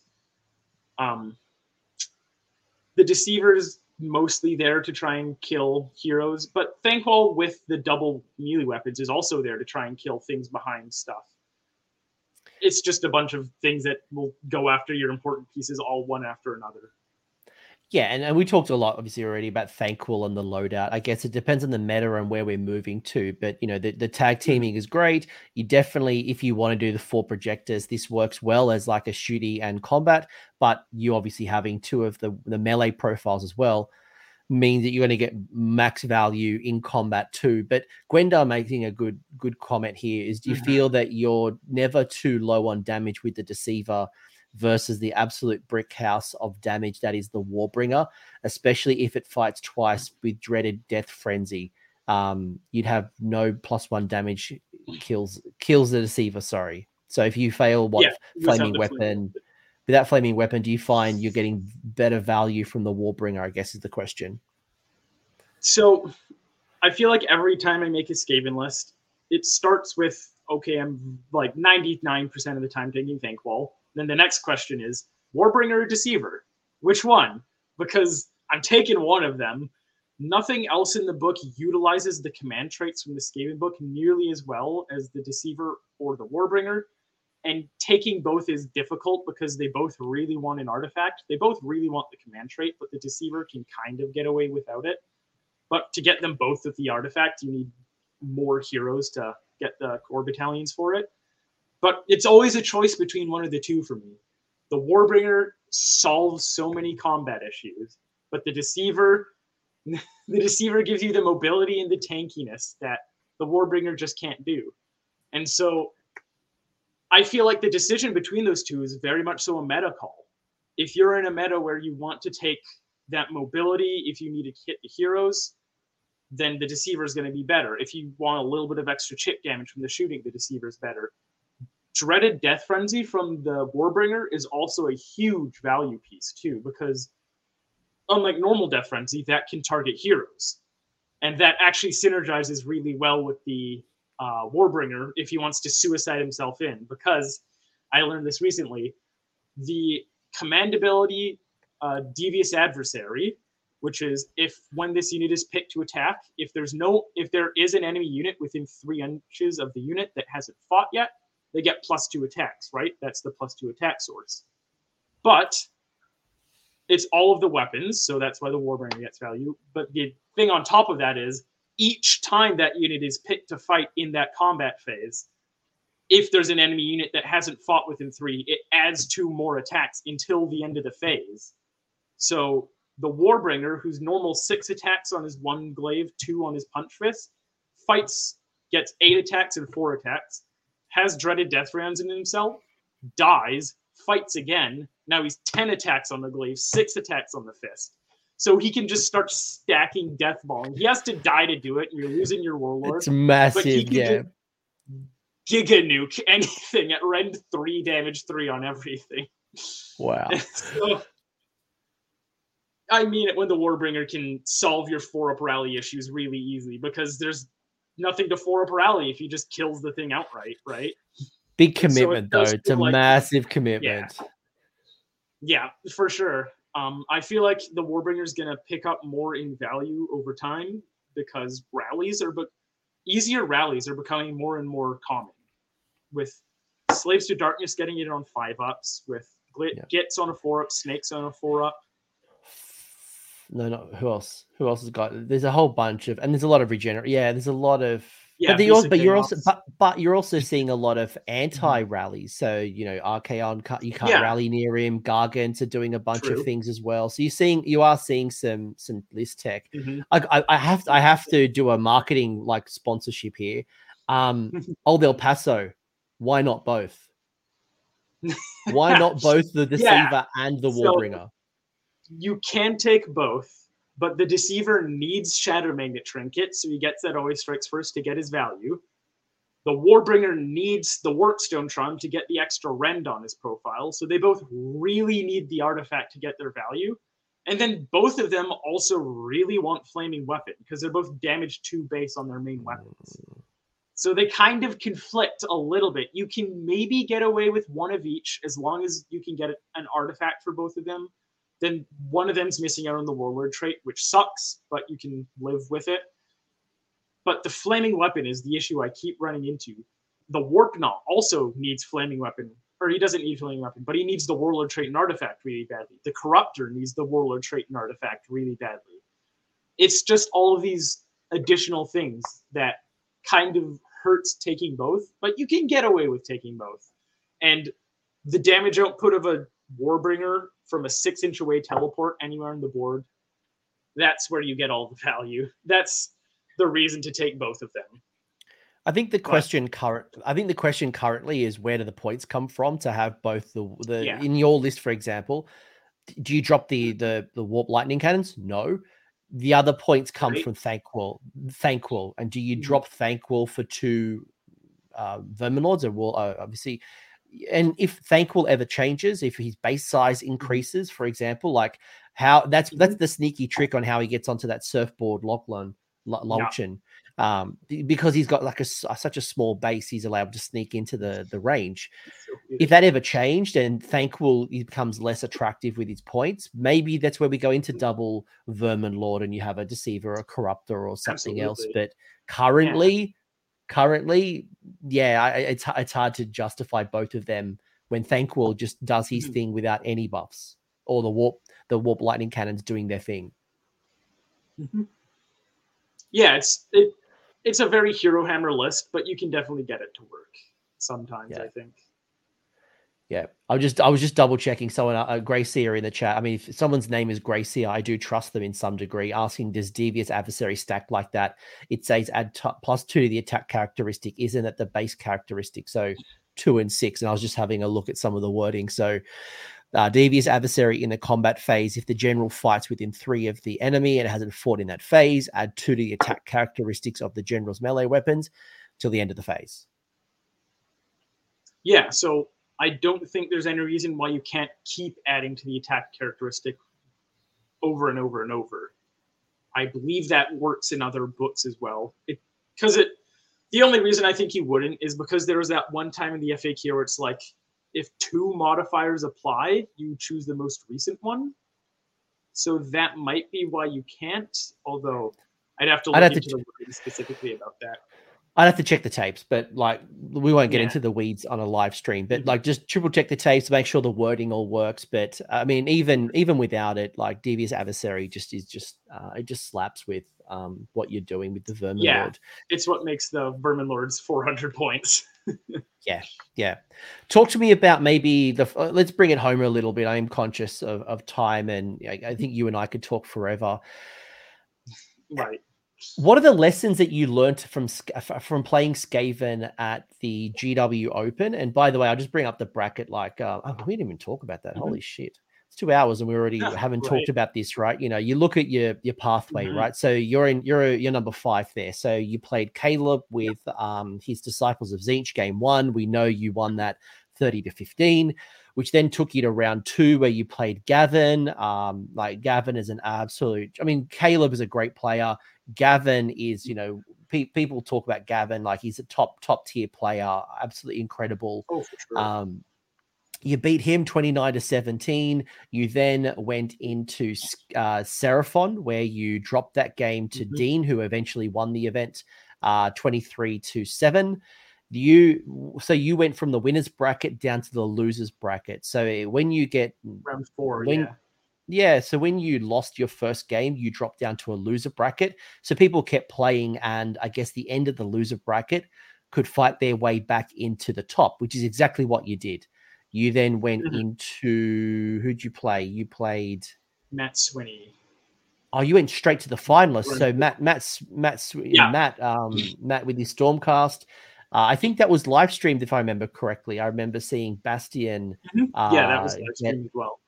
Get annihilated. Bastion charge in, failed to kill any giant rat, so he didn't get to heal, and so I just killed him in response in my turn. 8 wounds, 4 up ward, heals at the end of combat if he kills something. Giant rats basically annihilates the Lord Commander. So that then gets you from the final back into against Dean. And Dean went on to win it again. So he had your number twice. Yeah, just couldn't do it. That was that was something. Dean had a very good list. I'm very excited to see your video with him. That's coming out in the future, right? This time next week, I'll see what. But look, the trash talking has already started. Re-rolling ones now. Jack. I can't touch Jack. He's saying you've been ducking Jack for years. What do you want to say to Jack? Re-rolling ones, Jack. No, I mean, I'm just happy I haven't been able to fight him. He'll put me in my place, Jack's been messaging me a lot. He private messaged me a lot. He said, "I'm glad I've been ducking you. Like, I'm so glad I haven't been wrecked." Because you can go on to re-rolling ones and actually do a masterclass on re-rolling ones. Yeah. There's a lot of things to discuss with Skaven, especially with how much there is in the book, and every little piece can get little bits of value here and there. And I think that's the key of this discussion, folks. If you are a Skaven player and you want to run something, you build your list how you want to build it. We haven't talked a lot about Eshin, for example. We haven't really talked about Pestilence. There's a lot of great things in Pestilence, a lot of great things in Eshin. I love the new Underworld's Warband Slinks and things like that. I think if you want to build a competitive list, you take what you want out of this discussion and you find your thing. But I guess, to bring it home, what were some of the lessons that you'd learned that maybe you'd want to share to a Skaven player as they're thinking about either their last couple of tournaments of 2022 or they're thinking about planning out and hell, Skaven's got a new battle box. There's going to be a whole bunch of new Skaven players who get that for Christmas who are going to watch this video and go, right, how do I crush 2023 with Skaven? Yeah, so I mean, overall, there's a lot of things I've looked at my own list building approach, and I've been critical of it as much as I can. There's a few things that I would say are actually pretty helpful for list building that I wouldn't have thought of. During the pandemic, I played Magic the Gathering a bit. I picked up StarCraft 2 a bit. When I've always played a little bit of League of Legends here and there. These games, surprisingly, are helpful for figuring out how you build lists and what armies you like to play. in a lot of these games, I'm like, I like tanky things or things that just do their job. The Warbringer can just do his job. I like things that have regenning, or if the idea that if we trade and you come out alive on both ends, I still have a backup plan. I can regen. I have sustain in League of Legends, for example. This kind of idea kind of leans itself to playing, Ossiarch Bone Reapers, because they regen back. All Death Armies do. Skaven with Clan Rats and Thanquol can regen back. So there's something to be said about playing other games, and then especially things like Hearthstone, Magic the Gathering, where you're literally building decks and building the same way you would build lists. And you can, this is the idea of a far transfer skill, where you don't look at the specifics of I play black-green or whatever, but how do I approach building these things? What colors am I drawn to? And what is it about these elements in this game that make me drawn to them? And are there equivalents in a faction in AOS or a way to build a faction like Skaven that I can pull over from here, that obviously I'm comfortable playing, that I enjoy playing, that I can carry over into Skaven or a faction? That's an interesting thing that I found myself doing. I would build a Magic the Gathering deck and I'd be like, I kind of like black-green because it regenerates. I like these armies because they regenerate. Maybe I should lean into that more. What were the other things I was going to say? Now I can't remember them. I like that. Another one. I'm reflecting on my own Magic career, which was I right.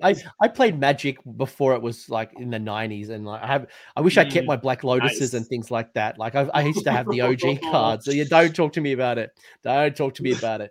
But I think for me, I think I was a red-white player. I loved Burnination, but also aggressive. flooding the board with 1/1 stupid birds. Right. Yeah. And here you are playing Giants, so maybe things have changed a little bit since then. I run 160 grots, just flood the board with idiots. That's true. I got Scraggrot and little wizards behind the scenes, just some of my most fun was running 7 endless spells with Gloomspite Gits, just endless spells for days, and a horde of idiots. God. Endless spells is the equivalent of equipment in Magic the Gathering, and red-white is the equipment list. So there you go. What am I wearing? Red-white. Yeah, there you go. Yeah, for sure. It's inherent. Another thing I thought of, that I brought this up in the Saga of Dicing review I did a few days ago, yeah. But one of the things I think that's interesting is I don't go on to any of the Skaven chats on WhatsApp or Discord and Twitter, and they have great ideas. Particularly, I like the AOS Coach one. There's a lot of good ideas tossed out there, but you have to be careful with asking. You have to be careful and ask yourself, how much of this is just them, anybody telling me, just take X. X is better, or don't even bother with any of Molder. It's too risky rolling 3-ups. You really want to be able to.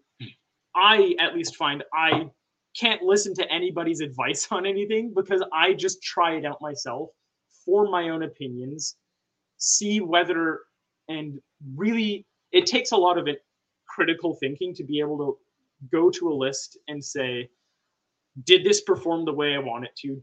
Could something else in the book be better? But instead of just asking hey, this didn't do well, and they're take Stormfiends. Stormfiends are better. But being maybe there's something else for it. Yeah, this is absolutely evergreen advice for any faction. And a lot of people say losses show you how to improve. Absolutely, that's true. Everybody learns from their losses.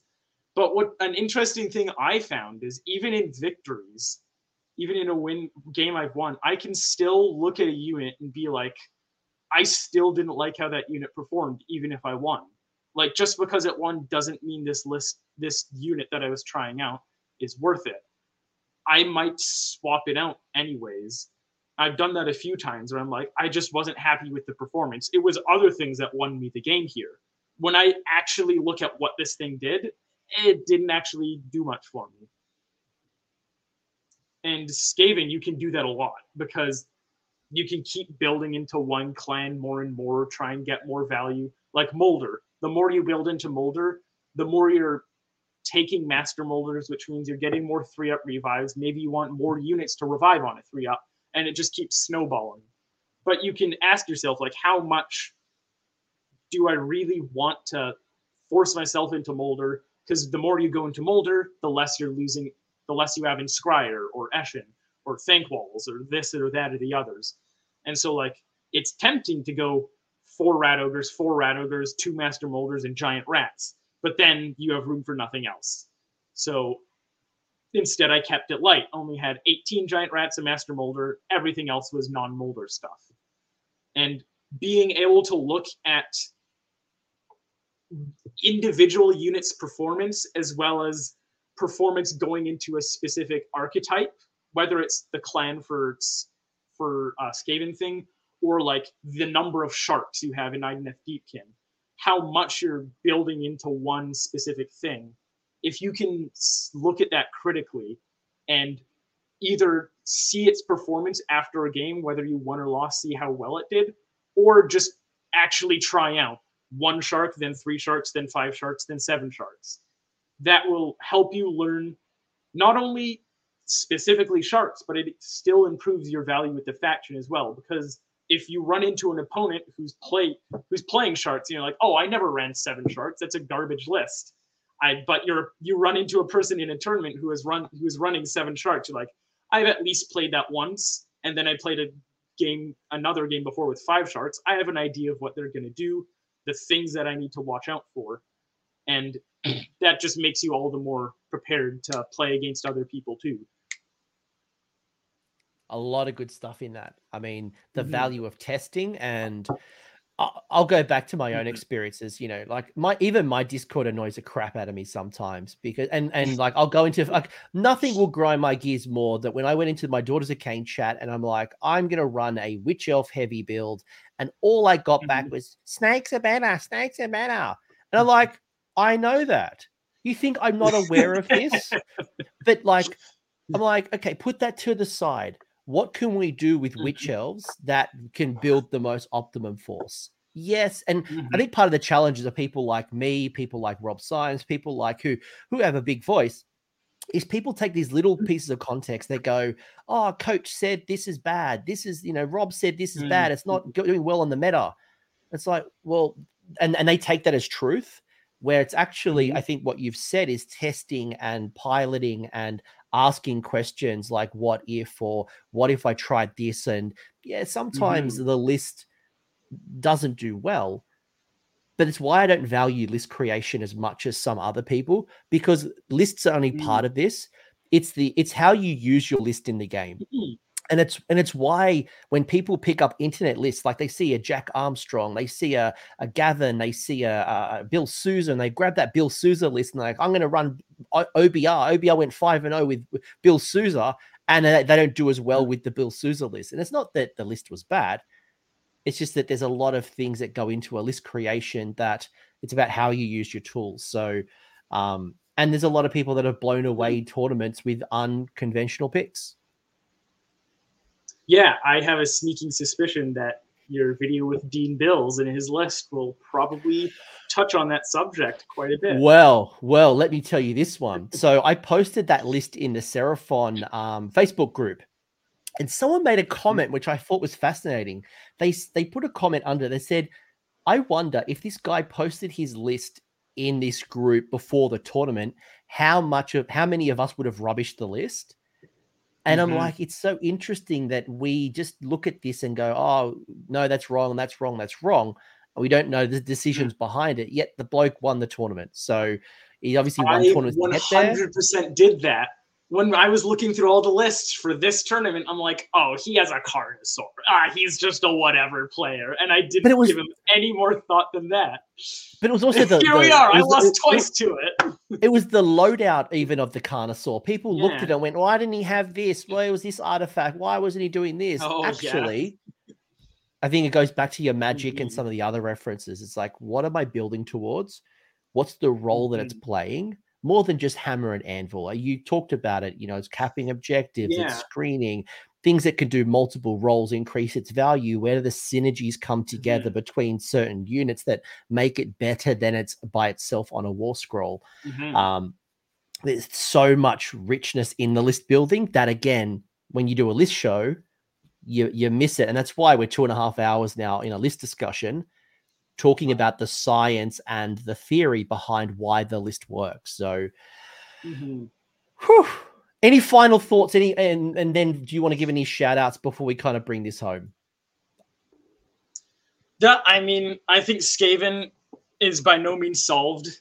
Storm Fiends are good in certain builds. This list is good in certain metas. There's still a lot more that I'm excited to try out. You said 1 or 2 lists that I could bring here as a peek behind the curtain, and I don't actually have another list here because I'm just waiting for a GHB to happen before I come up with any other ideas. But currently, I'm thinking of doing 60 clan rats, 2 claw lords on foot, and a warbringer, and trying to build around that and see what I can do with that. That just seems fun to me, and I think there's something there. And so, like, that's just a completely different idea. I'm just waiting for the new GHB to come out for 60s of clan rats to be good. But there's still so much more to go after, and I think there's a lot more experimenting you can do with especially a book like Skaven. Good advice. Go into your next General's Handbook and don't just try to transport the list that worked into the new book, because you'll be disappointed. And you'll also miss a lot of sleeper units that weren't very good that are now good. True. I think that's why, like, it's really hard for me because I'm preparing for LVO, and it's like, am I building my LVO list for the current General's Handbook? What's the new General's Handbook look like? What's incentivizing? How is it structured? What is going to possibly be good? 2 final questions. Number 1, what's it going to take to get Doom Wheels back on the table and competitively, like doing well? I miss them so much. Competitively. So the random movement is what kills me with them. They're more of a shooting unit than anything else, I feel, because you can give them the +1 damage, and they're 2d6 shots, 3 up, rend 1 damage, d3 +1. That's actually the most enticing thing about their profile to me. I think if you keep dropping their points, eventually they'll be playable, right? I feel like if you have enough vulnerability to mortal wounds in a meta, or maybe it's gonna be the fact that when they move over a unit on a 2-up, they do D3 mortal wounds. So in the movement phase, the charge phase, each pile in, they do that. So basically Noblar rules. You want Noblar rules for them. Right. That's going to be what makes them a specific niche fit in so many, if they do break out at one point, I feel. Because if you can Violent the Fulminator them, get super high movement, just tag a bunch of mortal wounds and shooting on a thing, and then have more Doom Wheels just sitting back shooting, waiting for their turn to be filed to do it again, that's, in my opinion, where we're going to see Doom Wheels getting their value. But for now, 8 wounds on a 4-up is just too killable for me. Yeah. And if you were to add 1 unit to this book, so if you were a Games Workshop employee and you got to release the next Skaven model, what would you want? What do you think's missing that you would add to the faction? What would I want? I want Wolf Rats. Give me a fast, cheap unit. Give me something that I can... Yeah, I want to be able to deep strike a bunch of clan rats that poop out weapons teams. I want to be able to deep strike Storm Fiends or send stuff right up midboard with the mid-range shooting, and then also be able to throw a screen because it's so fast up in front of it. I think Wolf Rats, we already have the IP. We literally have the models. It's just Forge World. But I want Wolf Rats. I want some kind of fast-moving throwaway piece. Okay. Yeah. I actually don't know what I don't know what I want. I'm obviously not going the low-hanging fruit of model updates. Like, put that aside. Right. I feel like I've forgotten the clan's name that has all of the Hell Pit Abomination and the Molder. Yeah. Yeah, I feel like there's more to Molder than could possibly be done. Like, surely there's some crazy Mortal Realm monsters that could be the size of a Maw Crusher, or size like surely there's some type of supercharged Molder monster that could be created somewhere in the Labyrinth. A Molder Vermin Lord. I want a Molder Vermin Lord. That would be so cool. Why is there no Molder Vermin Lord? And I think and Mason's made a good comment. You know, for me, one of the things that I love the most about Skaven is Eshin. Eshin is actually one of my favorites, and Slinks and the new Deathmaster is actually got me thinking about Skaven. Otherwise, and like obviously the Night Runners and the Gutter Runners then pull me back and remind me why I'm not doing it. But like, if you give me more Eshin, and I'd love to see the clans, you know, there's 13 great clans. Like, give me some more of the other clans. Give me some depth to some of the other clans. I think if you Cities of Sigmar or, you know, Slaves to Darkness, this book, I think it could be super rich. Yeah, there's a lot. I mean, you look at Total War Warhammer 3 and you're like, I want those things. I want Triads. I want Death Runners. I want Wolf Rats, X, blah, blah, blah, blah, blah. It's like, these are all so cool things that could make the army better. All right, give me some shout outs. Anyone you want to shout out before we wrap this up? Yeah, so I don't do social media, so I don't have any social media of my own. But as we've been mentioning before, Saga of Dice is the local YouTube channel that I show up on regularly. That's run by my friend Rob Johnson and a few others that show up on his channel very regularly. They have a podcast with Dale. Dale Johnson is the person who drives me out to all the tournaments and is plenty good competitive player. I'm surprised he wasn't the one getting the golden ticket over me, because he is more than capable of doing something like that. And he's a great competitive player, and he's enabled me all that much. He has that podcast on Saga of Dice with Dale, or with Rob. Shout outs to my two clubs. My main club, Warp Dice in Canada. We're Vancouver, BC. So that's the one competitive vestige I hold out for in AOS in BC. And then also my US friends in Dimensional Cascade. There's a couple of them in the chat, like Stark Pister there. They're the real practice that I get playing against super hyper competitive players, particularly in the Pacific Northwest meta. There's a lot of really good players out there, and I'm glad to have some of them on the same club so I don't have to play them game one when I go to the US to play games. Yeah, the Pacific Northwest was very vocal there. I think there's people, going DC, very faction orientated. Like I see, like the Old Town Throwdown crew, very SoCal, and then you get like right. There's gonna be like some mad faction wars in America at some point. Like Teams is going to explode. And man, West Coast versus East Coast. Biggie versus Tupac in AOS. No, I'm not ready for those hits on Twitter. But mate, you have been incredible. I feel like there's so much untapped stuff. If people want to know more, you did do a chat with Saga of Dice recently. Go check that out. If you want to actually see how the Skaven have played, again, go check out Saga of Dice. I know you're not on you're a frequent guest there. So Matthias. Matthias, damn it. I'm like, almost at the 2.5 hour mark. I'm like, I've forgotten now. Right. Matthias. Yeah, no way. Not like hyphens in your name. Like, where are my pauses? Dude, you've been incredible. I hope to see you soon. This was great. Thank you so much. And thank you for everyone who joined the chat and joined the live stream. And hopefully you picked up a couple of ideas with Skaven, whether it is picking up the Warp Lightning Cannon, whether it is some cool little combinations with the giant rats. But more importantly, let me know in the comments. I'd be curious to hear, what do you want from a new Skaven range? Don't just tell me boring stuff like updated models. Like, what? Give me something new. Give me something chunky. Give me something exciting. Tell me. Yeah, something that we'd see on the preview thing that Warhammer community has, and we'd be like, ooh. I reckon you got something on that new Vermin Lord. I reckon that something in that. Yeah. Upgrade kit for Vermin Lord. All right, thanks everybody. Let's wrap this up. Peace out. Thanks for hanging around until the end. I hope you enjoyed that video and you walked away with a few new ideas. If you did, I would love it if you press like on the video, as well as left me a comment to let me know what your thoughts are. The conversation will continue over on Discord, and the link is down below in the video description. I want to give a massive shout out as well to the AOS Coach Patreons and YouTube members who are going in, and the funds of supporting the channel and the growth that you're seeing here. So cheers, you're all bloody legends. And until next time, don't roll a 1 on a redeploy.